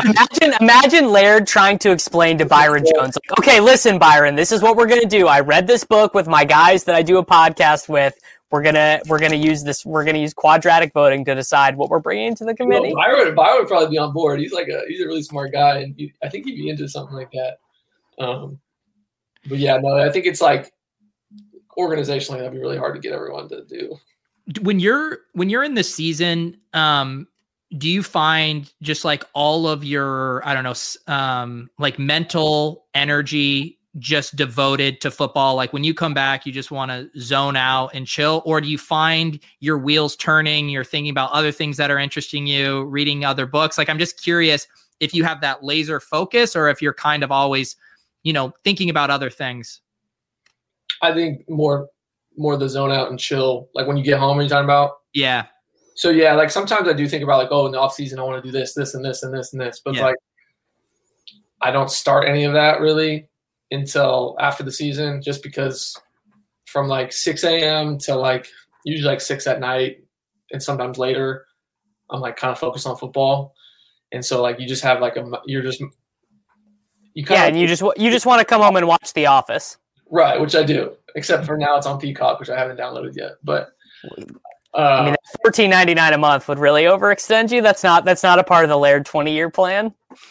I'm still like getting passcodes for all my streaming services right now. I've been able to swing that so far. So maybe I'll take the bill on Peacock and then share it with my family. But this off season, like I've been thinking about different things, like maybe doing like speaking engagements and then possibly charging a fee, or maybe doing like a mentorship program. If a parent wanted to sponsor their kid, and then I talk to a kid on a monthly basis and kind of stay in contact, and then it's hard to price those things. You know what I mean? Like, so I would never charge a school. So like for my speaking stuff, I would go to any school for free and talk. And I like to do Zoom stuff with classrooms right now. But I don't know, like if there's like a company or something, or like maybe like a high school wanted me to come and speak to the whole school, something like that. I don't know if there's any demand for it, but I've been thinking about setting something up like that. And I was also thinking about podcasting. I don't know if because I got all these requests. I told you guys about how many requests for podcasts I get. Yeah. Like a landing page. And I said, okay, hey, put in a date and the requested like a budget you have. Download on that. There's a program that'll let you do that. It's very easy to use. Calendly. Oh yeah. Calendly. Yeah. You could just put in the times that you're available and you could let people know your rates and everything. Yeah. I'm a little worried now that we got the wheels turning that Laird's going to start charging us to bring him on here. No, I don't think pumping. We can afford it. Crypto's pumping, dude. We can afford it. We'll pay you a Bitcoin. Do you want in on a reading bet with Peter and I, Patrick? What is it? How much we can read in a year? No, we have Peter and I have a bet where we have to meditate 10 minutes a day and read 30 minutes a day every day between we started December 1st and it's going until April 1st. We both have missed one day so far. I didn't meditate on Christmas, and then I think Pete got drunk the day after Christmas and decided not to read. But yeah, and then the winner at the end is just the person who missed the fewest days, but we're both on one missed day right now. What are the stakes? 500 bones. Wow. No. It's legitimately, I've really appreciate it because we started it in season when Davis and I are even more busy than we are now. And it set up this really good habit that I now don't break at all. And now I'm rolling it over into the off season. And it's just the right amount of money where I don't want to pay Davis. Yeah. Don't want to lose it. You don't want to lose it. And it's been very rewarding. I'm back to reading a ton. And then I find myself reading more. We have our 30-minute bet, but you get, engrossed in a book and you keep going and stuff. So it's been a good thing overall. Habit stacking. Yeah, right. I like the idea. Is this through that one website where you like to keep you accountable? Have you guys heard of that website? It's like you like put a deposit down, and then if you don't accomplish the goal, then the money is donated to a charity. I haven't heard about that. No, but I have not heard of that, but that does sound right up my alley. Yeah, I thought I saw you tweeting about that, like where to hold yourself accountable to stuff, you like put money on the line, and that's like the only. Well, that is true. I'm in like 5 different prop bets right now, all related to self-improvement, but none of them are being tracked on this website. I could have cut out the middleman. I could have just booked these bets with myself, I guess. Yeah. I can't jump into it now, because I feel like you guys are halfway in, and I don't want to disrupt the bet. But I think I could be interested in doing something like that going forward. Do you ever meditate? Have you ever? So that's the reason I'm kind of a little hesitant to commit, because I've done meditation. I've done 2 different apps. I've tried. We actually get Headspace free through the NFL, which is nice. Nice. I'm rich. Yeah, I have to pay $69 a year, and this guy gets it for free. He's got an obstructed view of the ocean, gets free Headspace. I mean, what a life. It's actually really not fair. Like I joke about this with my girlfriend. Like, so in the NFL, like you're paid well. Like our salaries are public, pretty much. You're paid well, but then people want to they just give you free stuff. There's all this promotional stuff that you get for free, and it makes no sense. If you called a restaurant right now and was like, I play for the Dolphins, they'd send you dinner. No, I don't. There are some companies my teammates reach out to. They'll get free stuff, and then they look at my profile. They're like, you don't have enough followers. We're not going to give you anything. You don't have enough clout. Like Tua gets free takeout in Miami, but not Laird. I'm just laughing that Davis's version of reaping the benefits of being a professional athlete is on Applebee's, and they're gonna hit him up with some baby back ribs. That I think that could be for a couple guys. I don't think anyone. Not everyone can just show up to a restaurant and get free stuff. But I was gonna say that the meditation thing, I've been consistent for days on end, and then I'll miss a couple days, and I did for whatever reason I just haven't been able to get into it, and I've tried multiple times. Yeah, that's what you got to do. The bet. That's how it works. Yeah, but then you're almost losing I don't say the value of it, but the core of meditation is you choosing to do it because you want to do it. There is. I've wrestled with it too when we included that part in the bet and just kind of the irony of making a bet about meditating. But for me, what I my own personal mantra with it is the whole point is throughout the day, I'm distracted by so many things. I have the notifications. I have all this stuff, multiple chats, all this stuff. That's my one time to be present and to not be distracted by anything else. And so that's what I tell myself is these 10 minutes, I might struggle. I might distract. I might start planning out my day, but I'm going to at least try for 10 minutes to be fully present in that moment. And somehow the bet doesn't feel, I don't even think about the bet anymore when I meditate. It doesn't even register to me. It's just I know I need to meditate for 10 minutes. And at first I would be consciously thinking about it, but we're 90 days in now. It just doesn't. Are you guys doing mindfulness meditation? I do that. I do the Headspace. I'm doing the courses. They have courses on focus or courses on mindfulness or whatever. Yeah. So it's there's some verbal instruction. But I guess what I'm saying is you're not doing what do they call it? They call it mantra meditating. Yeah. Mantra over and over again. Yeah, I don't like that one. I don't really like the visualization ones either. I prefer I think it don't work for me. I met this sports psychology. There's this big thing with envisioning plays and stuff, just doing it over and over again. And they preach that a lot. And I think every football player kind of does it to some extent, just naturally. You just are kind of thinking throughout the week how you're going to do something. Yeah. But for whatever reason, sitting down for 30 minutes and just thinking about that over and over again, that'd be tough for me. Yeah. Well, that's what the course I'm doing right now is on, finding focus. And they for the last 10 of them, they're think about something specific, emotion, an action, a thought, something specific you want to accomplish. And my focus mechanism is thinking about my golf swing. Oh, that's nice. Yeah. Which I haven't, it's 3 degrees outside. I haven't swung a club in 2 months, but I'm hoping that something about that translates. I bet it will. I think there's something to that. I definitely think there is something to visualizing doing physical activity before you do it. And then it's your mind believes that it already did it in a smooth way. And then when you actually go try to do it, you do it in a smooth way. It's so funny you say that because I've been reading this book Flow right now. I don't know. Have you heard about it, Patrick, about flow state and optimal flow experiences? Yeah. What's the author's name? I should know. I don't know. It's on my Kindle. I've heard some dude on a podcast. It's a name. It looks like I might not be able to pronounce. Anyways, your best shot. Kindle edition by Ali. Yeah. No, that's not the person I'm thinking of. You don't know. Okay.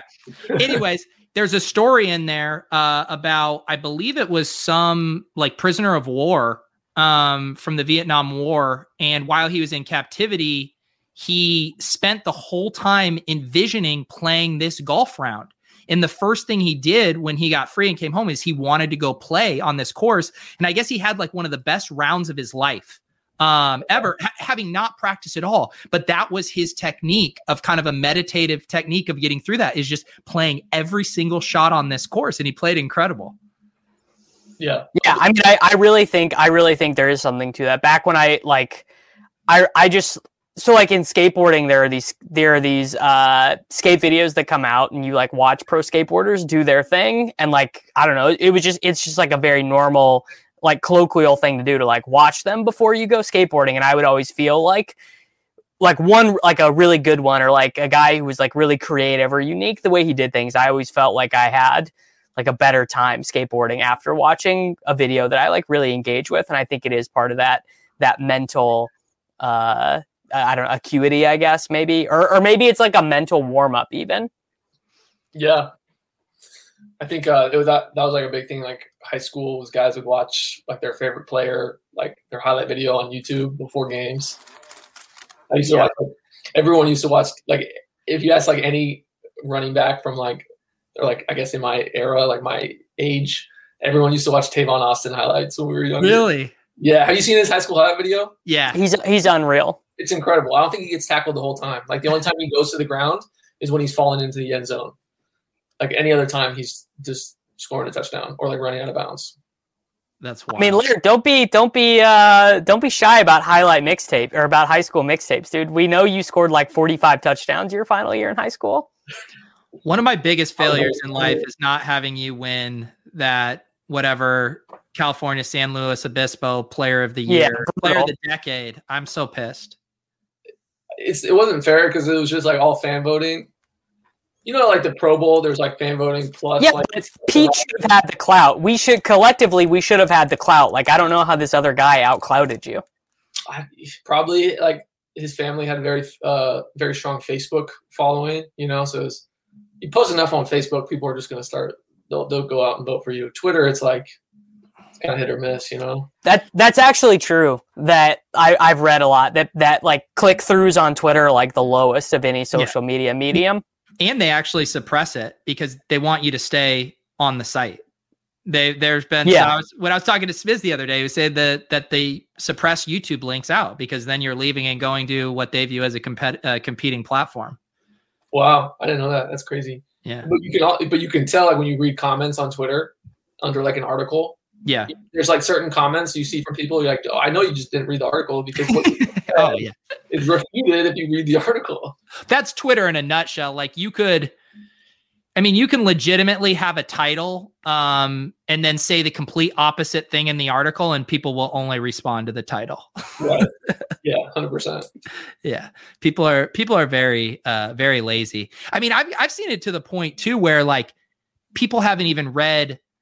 Like, I think I did. Well, I had something with a screenshot the other day, and it was the thing in there. And then it was like, well, what's the thing? I was like, just look at the screenshot. Just literally open the screenshot through the wider image. Yes. Then you can see what I'm referencing. Yeah, our brains are so broken how we want to be spoon-fed this stuff online. So I think I definitely should take up meditating again, because what I've noticed recently is like my memory.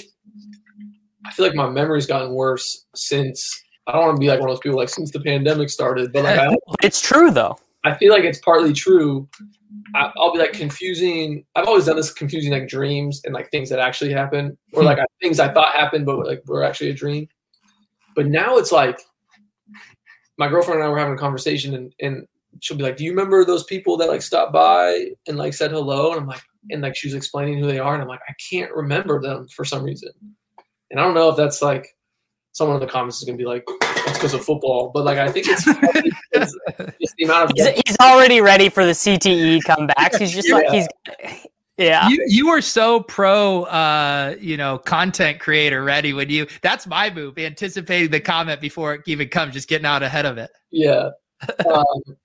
I don't think it's that, because like I wasn't really hit that hard this whole season. So like I didn't really get banged into. I think part of it's my fault for just scrolling through like Reddit and Twitter and just reading a bunch of different articles. Because like you read an article and you're like, wow, this is great information. I'm learning a lot. And then you don't retain a second of it. Yeah. Then you just go to the next one and you read another article, and it's like, because like on Reddit, I think I follow like good subreddits. I'm learning a lot, but then I'm doing it so much that I'm not processing any of it. And then I'm like, things are happening in my real life that like I'm not processing as well. And then I'm getting, I don't know. I could be overthinking it, but I was wondering if you guys are like, have you experienced anything like that where you like literally don't remember meeting someone that someone saw you meet or something like that? Yeah, I don't know. I mean, definitely long-term memory stuff starts to get really fuzzy. And I do think the actual product of the COVID stuff is time has felt really warped, as far as like, we're now coming up on a year here. I think it'll be March 11th was the big Rudy Gobert night in the NBA that kind of set the domino effect and shut everything down. Like, to me, that's blowing my mind that we're coming up on that date and that I've essentially lived inside, in a different capacity than I ever have for that period. And when I think about times over that duration, it like some stuff seems like it was just yesterday. Some stuff feels like it was 5 years ago. So I do think something about COVID and being more insulated has kind of distorted time. Yeah. What are your... I think that's just because humans are such social creatures that it would stand to reason that we measure passages of time by our interactions with other people. But if you're only interacting with your girlfriend or your wife or whoever, it would stand to reason that those things would be more limited, which is my experience. Like 90% of days, my girlfriend's the only person I see. Yeah. What are your favorite subreddits to like when you start scrolling on the internet? What are the kind of topics you're seeking out?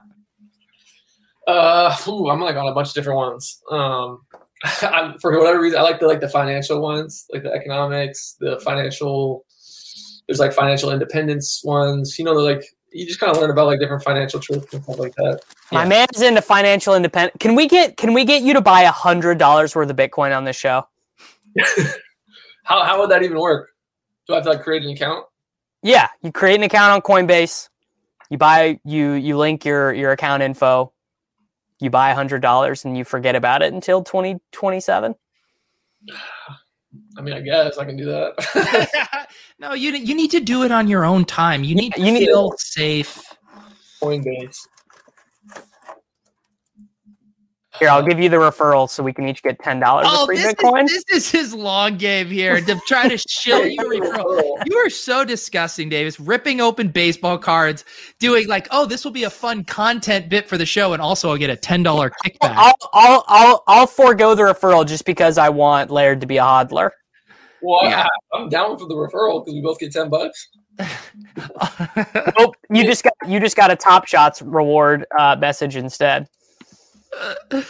Oh my God, Davis, while trying to share the link to Patrick, accidentally had posted a message from Jacob from Top Shot about from the Dapper community at Top Shots. But yeah, Pat, before we got on air, Pete and I, we thought that we would be spending the show trying to buy more Top Shots packs, but the service got delayed.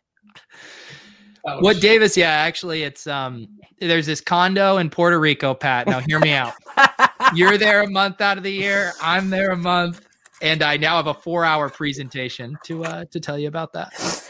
No, okay. This is a funny thing. I think I maybe grew up in the wrong era to understand timeshares. I don't think anyone in my life ever tried to shill me a timeshare. I have an awful memory as a child.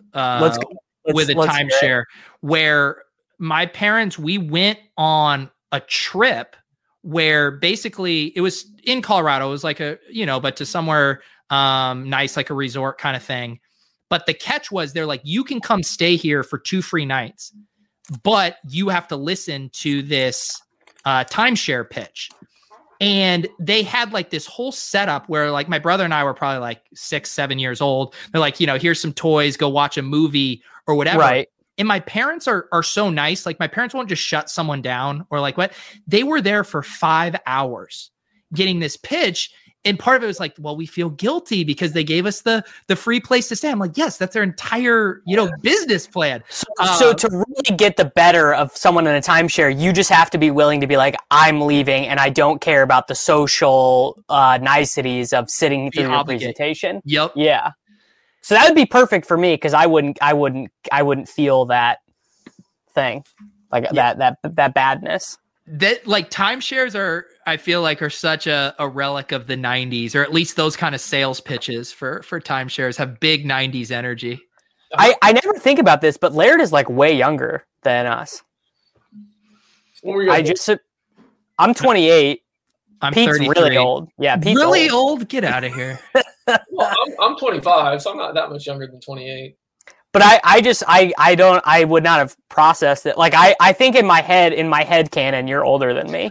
I do too. Really? I legitimately, I feel like you're you're definitely more mature than me, but I also feel like you're older than me. Yeah, like I feel like you're just like far more distinguished. Like I just feel like you like have the more like moral certitude of like a 37-year-old.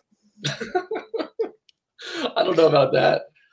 You guys only know me in the well, actually, no, we met in person, so you guys really know who I am, I guess. So I know, it's a tough day too, a freezing day, a freezing loss to the New York Giants. So there's been some I wanted to address some comments I've seen on Twitter. People believe that I am just taking advantage of your guys' relationship because you guys have like 5 times as many Twitter followers as me, and I'm only friends with you guys so that I can get more followers on Twitter. Wait. But I want you to know that what a bit that would be. Like Davis and Peter, and I like hanging out and talking to them. I'm not doing this fake friendship to get more followers on Twitter. Wait, I have missed these. Have people actually said that to you? I never have been tagged in these. People are thinking it out there. I think people. Wait, so did you lie? Are there actually these things, or you're getting out ahead of it? No, he's I want you to know that I'm not using you guys for the followers. He's saying there's guys in the Dolphins locker room who are like, we saw you doing that podcast with Andy Pax. We saw you just glomming off of his 18,000 Twitter followers. Oh my God. The thought of you the amount of places you could go to boost your exposure more than on this show. This guy knows Michael Lewis. Like he can. Michael Lewis isn't on Twitter. Wait till you guys hear Glenn, the author of Radical Markets, talk about some of his connections that he has, like insane connections. Imagine that this adventure ends with us doing a podcast with Laird and Vitalik, that we introduce these two men who might as well be aliens to one another from these two different parts of life. I think that's the end goal. I think that's now my new goal. Would I have to buy Ethereum before we meet with this guy? No, he'd be down. He'd be down to chat because he like because I don't know. Ethereum is a whole different thing. I couldn't even. I would not be the right person to explain the world of Ethereum. Yeah, I would. This comment makes in what Patrick said. I would like to say, any other NFL players that are trying to ride my coattails, you want to hop on the show? You want that little that Peter Overs at Clout Boost? Hop on. We'll take you to the moon. Yeah, hey, Doug Polk came on the Takecast last week, so we're really trending up in terms of famous people to be on the show. How do I pin one of these comments? Or which comment do you want up here? Laird plays in the NFL just to pump his reputation with some third-rate DFS touts. Yeah, I put that up. I mean, I take offense to that. I mean, we're second-rate at best. I mean, come on. Third rate. Come on. Like, let's be real. All right, third rate. Let's just call spades. All right, you're right. Who's that guy? Who's like a first-rate tout? Levitan. Yeah, Levitan's probably the number one tout, right? Yeah, the gold standard, the golden boy of cash games. Yeah, we got to get you more in these in these fantasy streets, Patrick? Okay, so you guys want to announce your idea with Glenn? I honestly think it's such a good idea that you guys. It's like truly the best idea that's ever been said by anyone on a podcast, Pete.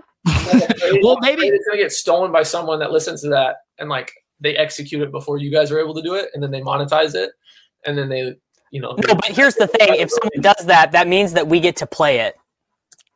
Yeah, so if someone steals it from us and does all the code work and gets it figured out, that sounds pretty great to me.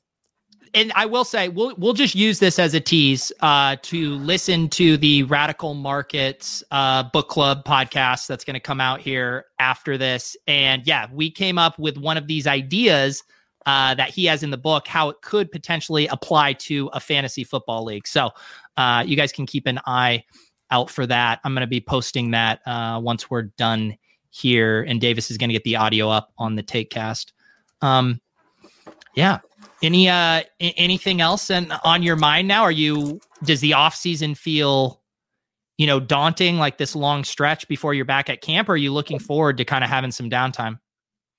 I like the off season. I like training in general, so it's fun for me to like plan out, how I'm training, what I'm going to do. This off season, I told you my goals, and then like another thing I'm just trying to do is just invest more in that, right? Like invest more into my training, invest more into nutrition, equipment, all that sort of thing. Kind of like, I don't want to say spare no expense, but spend more money on those sorts of things, so that when I show back up in maybe April, maybe May, but obviously July and August, I'm going to be like ready to go. So I like that part of it. And then my other goal is I want to shoot like high 80s. Yeah, I knew the golf thing was coming. Mid 80s in golf, so I'm going to take a couple lessons. But yeah, I really love it. The off season is fun. I'm chomping at the bit to get I want to do one of the lessons. Like I did a few of the lessons where I went and he just worked on my swing, but now I need to do one where I play 9 holes with a pro. Yeah, and they can kind of analyze a bunch of different specific situations. That's I think the next step I need. Is that a thing that I've never gotten lessons. My dad is like a 4 handicap, so like I'll send him my swinging stuff sometimes, but I've never like what would be the most effective way to spend like $500 or $1,000 on my game? Like I don't even know. Are you asking me? Either of you, I don't know. The most value I've gotten has been from those lessons. Even like a 30-minute lesson that cost you $75 or $100. I mean, the guy I worked with sent me, a bunch of notes and kind of some photos of my swing and kind of annotated them and stuff to focus on. And now I have like these steps that I go through when I'm practicing my swing. And so just paying $75 or $100 for that and then getting value every time you go to the range or play around to work on it, I think it's a great investment. Yeah, one thing I was going to do, I was going to buy like a pack of lessons. Yeah. Which I guess one way you can do it is just like try out one lesson with the guy and then decide if you want to re-up and go again. But I think I might just commit to like 5 lessons and just schedule them like every Wednesday for 5 weeks. Yep. And just see how good my game gets after that. My problem, you got to have the tools to be really good because you are a literal pro athlete. Like you gotta have the flexibility and the strength that if you had a really strong mental game and a really strong understanding of the mechanics, like you should be able, like putting is whatever, that's more of a mental thing. But in terms of like being able to smash the ball, hitting it out of the rough in a way that a normal dude just never could. You would imagine that, but for whatever reason, I would. The case. It's kind of sad actually when I go golfing because sometimes I'll go just as a single and then you just get put in a group. And I went like a month ago and I went with there's like these old guys I got put with, and they always hit it so straight. They hit it straight. They have great ball contact, and then they outdrive me just because like my driving is so inconsistent that I just swing like just super soft, just because I want to be able to find the ball. Because if I try to smack it, it could just go, out of bounds almost 70% of the time. So I just kind of hit it nice and easy and just hit it straight. And then I'm playing with these older guys, and by like hole 4, eventually like one of them will ask, "Oh, so what do you do? Where are you from?" And then like I got to explain like you got to be like, "I'm a professional athlete," and they're like, So they're intrigued. They're like, cool. Like, oh, that's awesome. And then like the next time we drive, they hit it like 50 yards farther than me. And then they think I'm like just this weak athlete. And then they'll be like, so do you actually even play? And then I'm like, I know you don't want to name drop, but when you say older guys, you can just say you've been going out with Fitz. No, I'm not even talking about I wish I played golf with Fitz. No, I'm talking about like old random dudes. Fitz doesn't have time to golf, man. He's got too many kids. Yeah, but he lives close to a golf course in Arizona, so I know he goes pretty often in the off season. Let me. There were a few questions I had put in the Discord when I let people know you were coming on. Someone did ask a question about Fitz. Fitz is known in fantasy as being a YOLO guy with some of these balls he throws up. The you only live once balls. Someone said, is Fitz magic even more YOLO in practice than we see in games? Or does the YOLO just come out under the bright lights? So he doesn't hold much back during the games, which is in itself, like, that's a pretty amazing thing. You know what I mean? For a guy just to go out and just have confidence, like in his receivers, like, I'm just going to throw this ball here. And a lot of time he fits it in these tight windows. Does he do it in practice like that? I mean, yeah, pretty. He's an older guy though, you know. So like some of the bombs he'll throw in the game, like he knows he can throw it. So I don't think he's gonna like waste one of those long throws that he has. He knows he's got the counter. He's like, I got about 125 deep balls left in this shoulder. I'm not wasting one throwing it to Mac Hollins dressed like Bob Ross at practice. Yeah, he's limited in the amount of throw. But yeah, like it's just the way he has like a certain philosophy. So like quarterbacks have like different ideas on like how the game should be played, and like he has just like an aggressive philosophy. And I don't think he really turns it off in practice. He has so much control of the game. So like he can just do things that not many other quarterbacks can do mentally as well. Yeah. It seemed like he was pretty bummed out, but also handled it very well when Tua got the nod. Yeah, I think so. I mean, he's super competitive, and like we voted him captain at the beginning of the season, and like, yeah, he's obviously like as a competitor, he wants to continue to play. And he told me, like, I kind of asking him how long he wanted to play for, and I think in his mind he's like, I'm not playing football just to be like a backup. Yeah. Like a perennial backup, like we mentioned before. Like he's playing because he believes he's good enough to be a starter and wants to.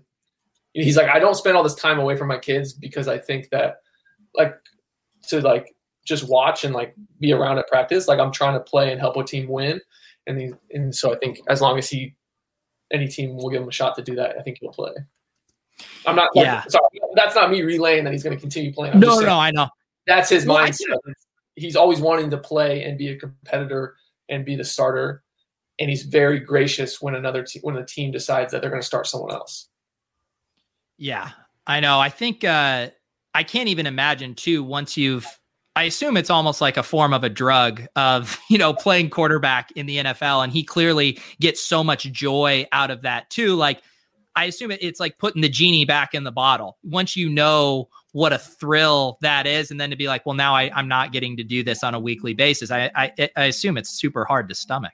Yeah, that's very true, actually, especially for a quarterback position, because you're either playing or you're not. Like for me, I've had games where I played like 30, 40 snaps at running back, and then I've had games where I played 0 and then play some special teams or, have 2 snaps.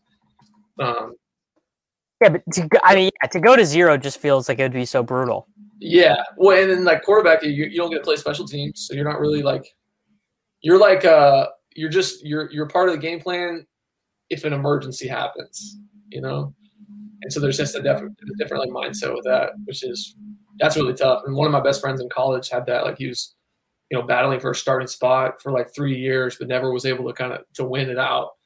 But he had like a great head on his shoulders and was always like in preparation for, to help the team win. But like, there's just something different about being the guy going in on Monday, you know what I mean? Yeah. And preparing for the game on Sunday or Saturday. Yeah. So, it's all, yeah. What, like have a one of the highest character guys I know, just because he's been able to handle that throughout his whole career. Atomic Fitzhabits. Did you enjoy watching the NFL playoffs this year? Were you watching a lot of those games, or were you just kind of over it? No, I watched every single game. I think it's the first time in my life I've watched every single playoff game in the NFL. I was just bummed that we didn't make it, but then it was just like, it was fun being a spectator and just like watching the game. And then a lot of the teams that we play this year were in the playoffs. So it's kind of fun to see like, oh, are they showing the same looks on special teams, or are they bringing film grinder Laird? Laird has his hand in the dirt for sure. Yeah. I was trying to see if I could recognize the blitzes with the Chiefs, like when they're bringing their linebackers and when they're bringing Matthews. So did you notice just the giant hole in their offensive line for the entire game? That was tough. Yeah, that was. They're missing Mitchell Schwartz, their right tackle, who's a Cal guy. So I think that. Oh, okay. Yeah. That was one of the most overwhelmed I've ever seen a football team look. Oh, speaking of Cal guys, we got to talk about your guy Chad Hansen. He became a bit of a DFS cult hero this season. Did people play him in the? Yeah. For real? He was crushing it, man. So his first game that he was active this year, I think he had over 100 yards receiving. Yeah, he had 100 yards in his first 2 games. Wow. Yeah, he's I was literally talking to him today. So shout out to Chad Hansen. Yeah. What's he up to these days? Is he back? Did he come back to California? Yeah. So he was actually just in Hawaii for a couple of weeks, and then now he's back in California starting to train. Chad, open invite to come on the show. Davis will he'll send you a link to get signed up on Coinbase. Don't worry, each will get $10. Davis is going to become a Bitcoin millionaire by shilling his Coinbase account to everyone he has on his podcast. To different NFL players, like every time. Yeah. So were you talking with Chad when he was getting all that playing time? How was he handling that all? Yeah, I mean, we were all going crazy just because we're all like in a group chat still from college. And so like, there's like, I'll get out of my games, and like check the group chat, and people will be like, nothing pervades like a college group chat. They never die. They never die. And people were just like, oh my God, Chad, like, just all this stuff. And they're like sending videos of highlights and stuff. So we were pretty stoked for him. But Houston, that's an interesting situation going on there. Yeah. Have you guys been following that? Yeah. Yeah, no, we're pretty checked out from what's going on in the NFL. We're so busy with Top Shots. It's like, who can even keep track of all these quarterback situations? You joke, but there's a little truth to that, Davis. No, I'm in it, bro. I'm in the weeds. You're the one who is out of the weeds. You're the one No. I got my NFL alerts. Yeah, I mean, not that long like Sports Illustrated article on it. I didn't read that. Did you? Yeah, no, I read it, and I like sent it to multiple people just because I think it was Sports Illustrated. Yeah, long Sports Illustrated. Just type in about like the Texans ownership and everything. About it came out December 10th. I might have read this actually. It's about the one of the guys in the executive office that kind of like came to the team from the Patriots. Oh yeah, Jack Easterby's rise to power and mismanagement of Houston. Yeah, so that article, it's kind of a longer one, but it's definitely super interesting. And I don't know, like I'm not gonna like disparage another organization. No. But we would never ask you to say anything controversial on this podcast. No, you guys, yeah. It's sometimes it's hard, like you'll just be having a normal conversation and you're like not sure what you're allowed to say or like. I mean, hey, look, if we really want to press you to the gills, like your team is one of the rumored destinations for Deshaun Watson. There's so many rumors about just our team in general. I feel like in this past like year. Well, you guys have all the picks. You just have all these picks and all this salary cap. You can kind of do whatever you want. What do you guys think? What would you do if you were the general manager? I mean, I think the trajectory of what you guys started doing last year made so much sense. Focus on the offensive line, focus on defense. I think you definitely need another maybe wide receiver playmaker out there that you could invest in. but yeah, I'm not. I don't know. I'm not writing off Tua in the way that a lot of people want to. I want to continue to see what he has. I'm not writing off Tua, but I would trade Tua and the 2 first-round picks this year for Deshaun Watson. Tua, please tell me you didn't make it an hour and 48 minutes into this. I know you listen. Tua, I know you listen, but I know you didn't listen this far in. But I would trade those assets for Deshaun Watson, who is one of the most amazing athletes I have ever seen in my life. Well, he's so good. The Stafford trade kind of almost like ruined that market too. Yeah, it did. Did you have thoughts on that trade? The Stafford Goff one? Yeah, I mean, that one, like, I feel like that one came out of nowhere, or maybe I wasn't following close enough. But that one kind of surprised me. I don't know. Quarterbacks, I mean, because I'm friends with Jared, and like quarterback's such a tough position. And the Cal connection, we forgot. Yeah. I don't know. Yeah, like I feel like obviously I'm not a GM and I don't know all the dynamics on both teams, but I feel like the Lions got a lot. Like they got a good setup for that that trade. I think Jared's a good quarterback, and then they got a lot of picks to help surround them with good players. So is Jared? I mean, I watched Jared on Hard Knocks. Seemed like he had this nice setup there. He had his little pitching green, going down there, and now moving to Michigan. I wonder if that might be a tough pill to swallow. Yeah, he's a California kid too. I mean, but he grew up in the Bay Area. Hates the cold weather. That guy. He'll be. I mean, I'm sure he'll be fine. The Lions have an indoor stadium, right? Yeah. Yeah. So that's good. He's just like, yeah, obviously they had a really cool setup in Southern California and had a lot of connections here, but I think he's like he's probably more mentally tough than people give him credit for. So yeah, I think he's gonna go into this like he has something to prove, and I'm hoping he'll prove people that doubted him. Prove them. Go Bears. Go Bears. There's he's got some fun weapons there too. I mean, Kenny Golladay was injured a lot this season, but he's a grown-ass man. DeAndre Swift looks very exciting. He probably won't be on the Lions next year. He might be. Kenny Golladay might be teammates with Pat. They do. They need Marvin Jones. Marvin Jones is he just he's older than Pete. Is he? No, not quite. He's not. You know where he went to college? Is he a Cal guy? He's a Cal guy. My goodness. Everyone's a Cal guy. Yeah, we pretty much run the NFL. Yeah, just okay, yeah, really, when I think about pipeline schools to the NFL, it's like Bama, Clemson, Oklahoma, Cal is kind of how it goes. Who won the MVP this year? I literally don't even know. Was it Rodgers? Yeah, they already announced it. It was Rodgers. And I remember being. You guys know where Aaron Rodgers went to school? You're right. It was Aaron Rodgers. How did I miss this announcement? Were you like 4 when Rodgers was in college? No, when was he's like I was 9, I think, 2004. Yeah, he's a lot older than you. Yeah, he's a lot older. That's funny. He's supposed to be like really, really smart. He would. I don't know if you guys saw his like conversations with Pat McAfee, but like. I mean, they mostly talk football, but like he likes to talk about stuff outside of football. I feel like he would be a way more interesting person to have on this show than me. The thing is he's a little worried that it would come across like he was just trying to chase my clout. Yeah, coming on here. Yeah, he's pretty prickly. I feel like he would not respond to our overtures well. You don't think so? Well, I've also said some mean things about him online that probably he would find. Really?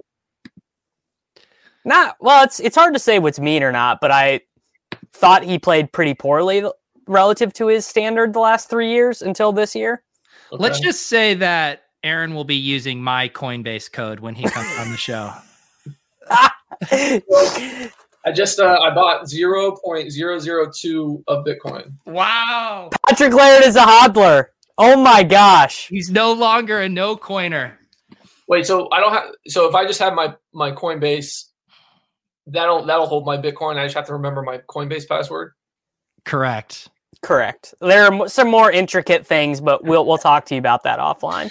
All right, so, about $100 worth. So now you need to start. Okay, you need to change your bio. Just put hashtag Bitcoin in it. Bitcoin, and then do a bunch of rocket emojis and say, "We going to the moon, fam." Yeah, say it pack your bags. We going to the moon, fam.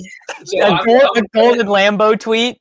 I'm on Reddit, but I'm not a part of Wall Street Bets. I'm not a part of that subreddit. So yeah. Wall Street Bets hasn't even found it. When Wall Street Bets finds out about Bitcoin, it's going to be all over. By the end of the year, they're going to be calling you Diamond Hands, Patrick. I know it. I mean, I feel like our journey has just really sort of taken a new level now that Pat's a hodler. It's going to be so good. He'll check the price so much more often now, too. I know. The best part is when we had Pat buy the top, too. It's like 48K. We're going to have a 10K pullback, and Pat's going to be so mad. Pat did the show with us for the first time when Bitcoin was like 3 game checks, and now it's $48,000. Well, at least Davis gets that $10 of Bitcoin in his account. Do you own at least one Bitcoin? Are you willing to share the? I don't know how much personal information you've already shared. You really are not supposed to say things like this because people will. Yeah, you trying to get me robbed? Yeah, come to your house and rob you. But yeah, I do it. I have more than that. I've been dollar. Both Davis and I. Yeah, like 10 Bitcoin.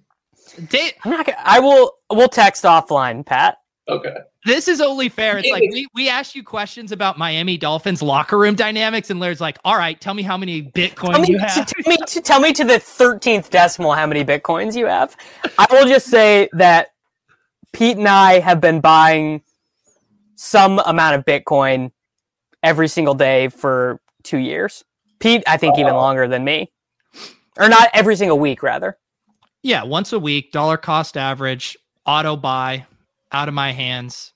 I don't need someone like Davis twisting my arm to go buy. Just let the computer do it. Yeah, just don't look at the price, and I just let my account do it for me. Interesting. Yeah. That's a Buffett philosophy, dude. You should be into that. That's right up your alley. Like, don't look at the price. Just hold. His thing is only buy what you understand. So. Is that true? I don't know that much about Warren Buffett. That's one thing he says. He only invests in stuff that he understands. Or that's what he preaches, at least. Which to me, that I respect that, but then he has such a hardline position against it. It's like, shouldn't that work both ways? That you can't have a super negative stance against something you don't understand either. That's true. Yeah. Well, I think I don't know. I used to watch and read a bunch about him, but it seemed like he didn't like this. He would go, making money and investing in tech companies is fine. He's like, I just don't understand it that well. But it seems like if you follow Berkshire Hathaway over the last few years, they've started to invest in a lot of different stuff. Yeah, including technology companies. I actually just read a book where he played a pretty key part in the resolution, and him being stubborn cost himself a bunch of money, actually, of being like, really? Yeah. When Genius failed, you'd probably really like it, Pat. I definitely heard of that book. You probably are even, our guy Glenn Well probably knows some of the people involved with it, Long-Term Capital Management, when they failed back in the early 2000s. I saw you tweet a book recently. Is that the book that you talked about? Yeah, long-term capital management, like the biggest hedge fund failure ever. Yeah, it is. To give Warren some slack. I mean, imagine kind of how your brain would be rewired if you had been massively successful doing one thing, like year after year, decade after decade, and then the paradigm starts to shift. Like it would be very hard at that age and being successful one way for so long to just be like, okay, you're right. I will completely change my strategy and what has worked for me. And I'm not saying I do think he's wrong, but I sympathize with how hard it would be to be like, dude, hey, Peter, I know you have a few Bitcoins, but I literally have made billions of dollars doing what I'm doing. So I'm just going to keep doing that. And I'd be like, okay, Warren. Yeah, there's that. And then, but to play the devil's advocate a little bit, like he's been hearing that for decades though. Yeah. Like people in the 90s were like, you're missing out on so much of this, like the tech companies and those are the future. And the like .com. And then the .com bubble. And then he kind of like was able to say, hey, I told you so. I told you so. And then there's another run up all the way to 2009. And he just kind of stayed investing in his his companies, and then he'd buy them when they're cheap. And it's like every decade someone will be like, well, now you don't understand. Now you don't know. Now you don't know. And then maybe there's going to be another bubble that he comes out on top again, and he can look back and tell those people like, I told you so. But you're right, though. Things always do change. Yeah. And the thing that's interesting too, and I feel like the GameStop thing kind of illuminated this, and probably a problem with the retail investors is that like the best thing probably for the market is people investing in companies and things that they believe in long term, and not playing it like a casino, riding a stock for a day, flipping it, blah, blah, blah. Right. And, that was what Warren Buffett did. And he would invest in these companies, have this long view and, focus on the fundamentals. And ironically, that's kind of what we're doing with Bitcoin. Like this is a long-term thing. I'm not actually really speculating on Bitcoin. I'm not day trading it. I'm not trying to flip it right up rising wedges. I believe in it long-term, and I'm making small investments. I'm using the Warren Buffett playbook, but just on an asset class that he doesn't understand. Yeah, that's true. Someone said, what does Laird think of Cathie Wood and ARK Investments? So she's the one that runs ARK Investments, right? Have you guys heard of her? Yeah, my friend, my buddy Rhett is a huge fan. Like one of my best real life friends is a big fan of ARK. Yeah, I was actually just looking at their ETFs recently, but I haven't bought anything. I don't know. I haven't. What's your favorite ETF? Tell me your favorite ETF. The S&P 500. Actually, I don't even know if I think Schwab's is a mutual fund, but the fee is 0.02% management fee. So I have that one, and then the Vanguard ETFs too. Yeah. A good bit would be like guy who touts like Vanguard funds, but is just like super hyped. Just put another $11 in my Vanguard fam. We're going to the moon. Reading the chart on Vanguard ETFs. Alicia, Pete, you're my fave. But ever can I get a shout out? Shout out, Alicia. Thank you for watching. Appreciate you. We probably should let Laird go here. I assume my headphones literally just died. Okay. We've been on so long, my headphones just died. What's on tap? Have you been making the girlfriend and the parents dinner? How are you endearing yourself to them now that you're crashing at their pad? So I'm glad my girlfriend's not watching this part, because she's always on me about making food and stuff, and I'm just so bad at it that I just like I'll support in the effort, but I have to have her tell me what to do. You know what I mean? Pat, dude, come on. This is such a solvable thing during a global pandemic. I can't get into cooking for whatever reason. I can help out, but it's hard for me to take charge.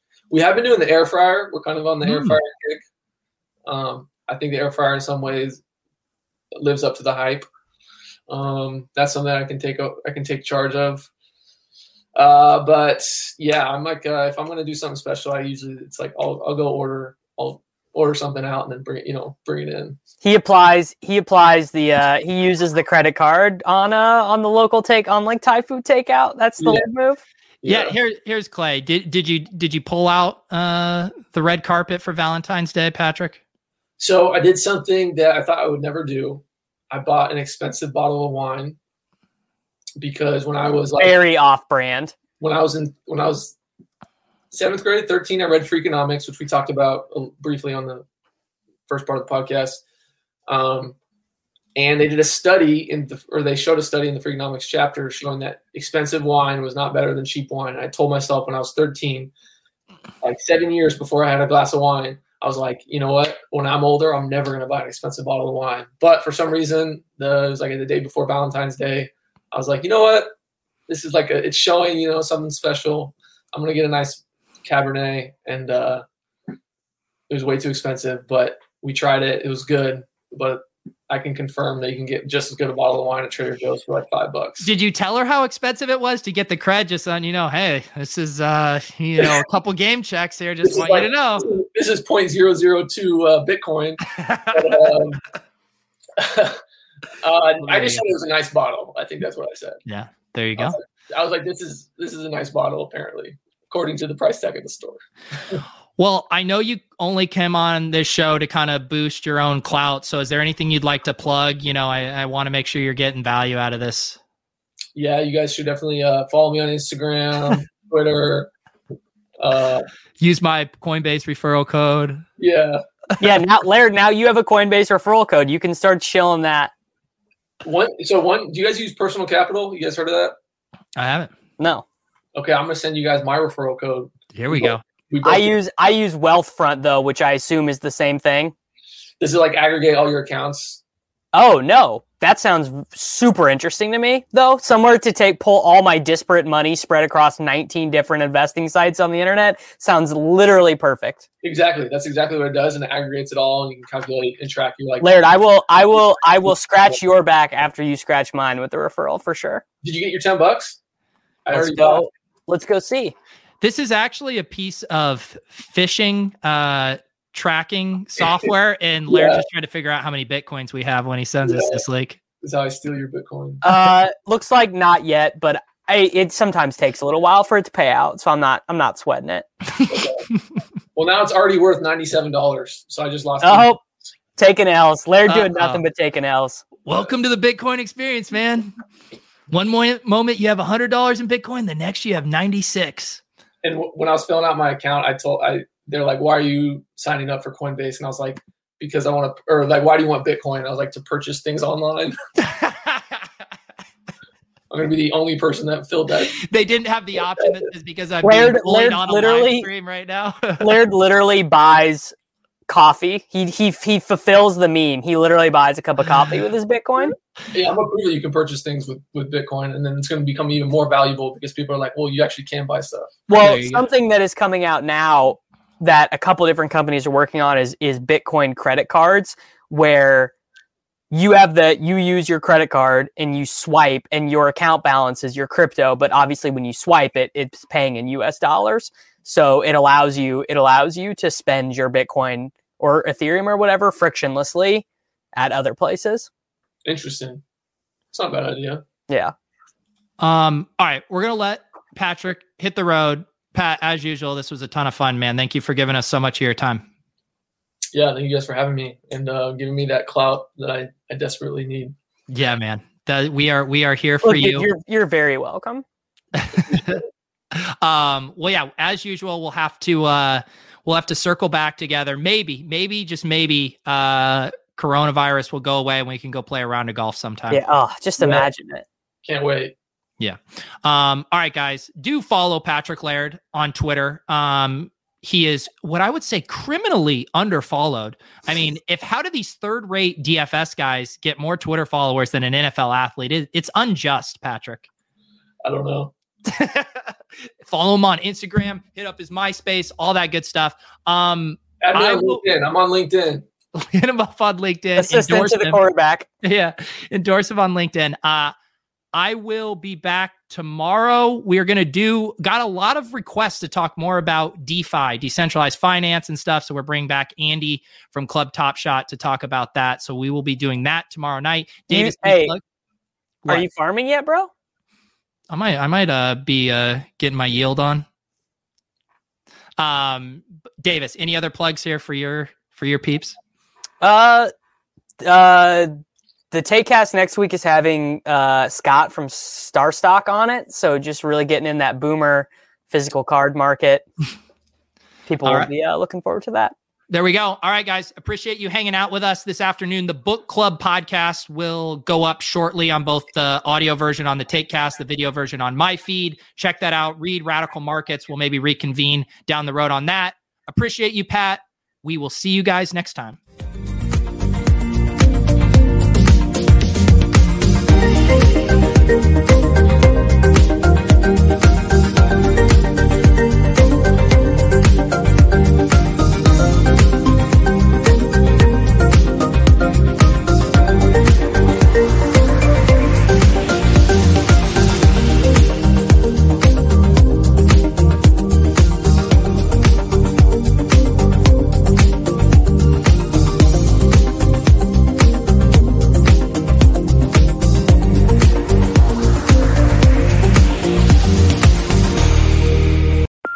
Max. I wanted to share something with you. I wanted to tell you how grateful I am and how you've embraced your sobriety since day one. I'm grateful for how you changed your life. I'm grateful for the love you have for me. I'm grateful for you. Love, Mom. If your loved one is still struggling with addiction, you might not feel like you'll ever get to grateful, but we can show you how. At Caron, we've helped families overcome addiction for 70 years. So if your loved one is ready for something different, visit caron.org/lost.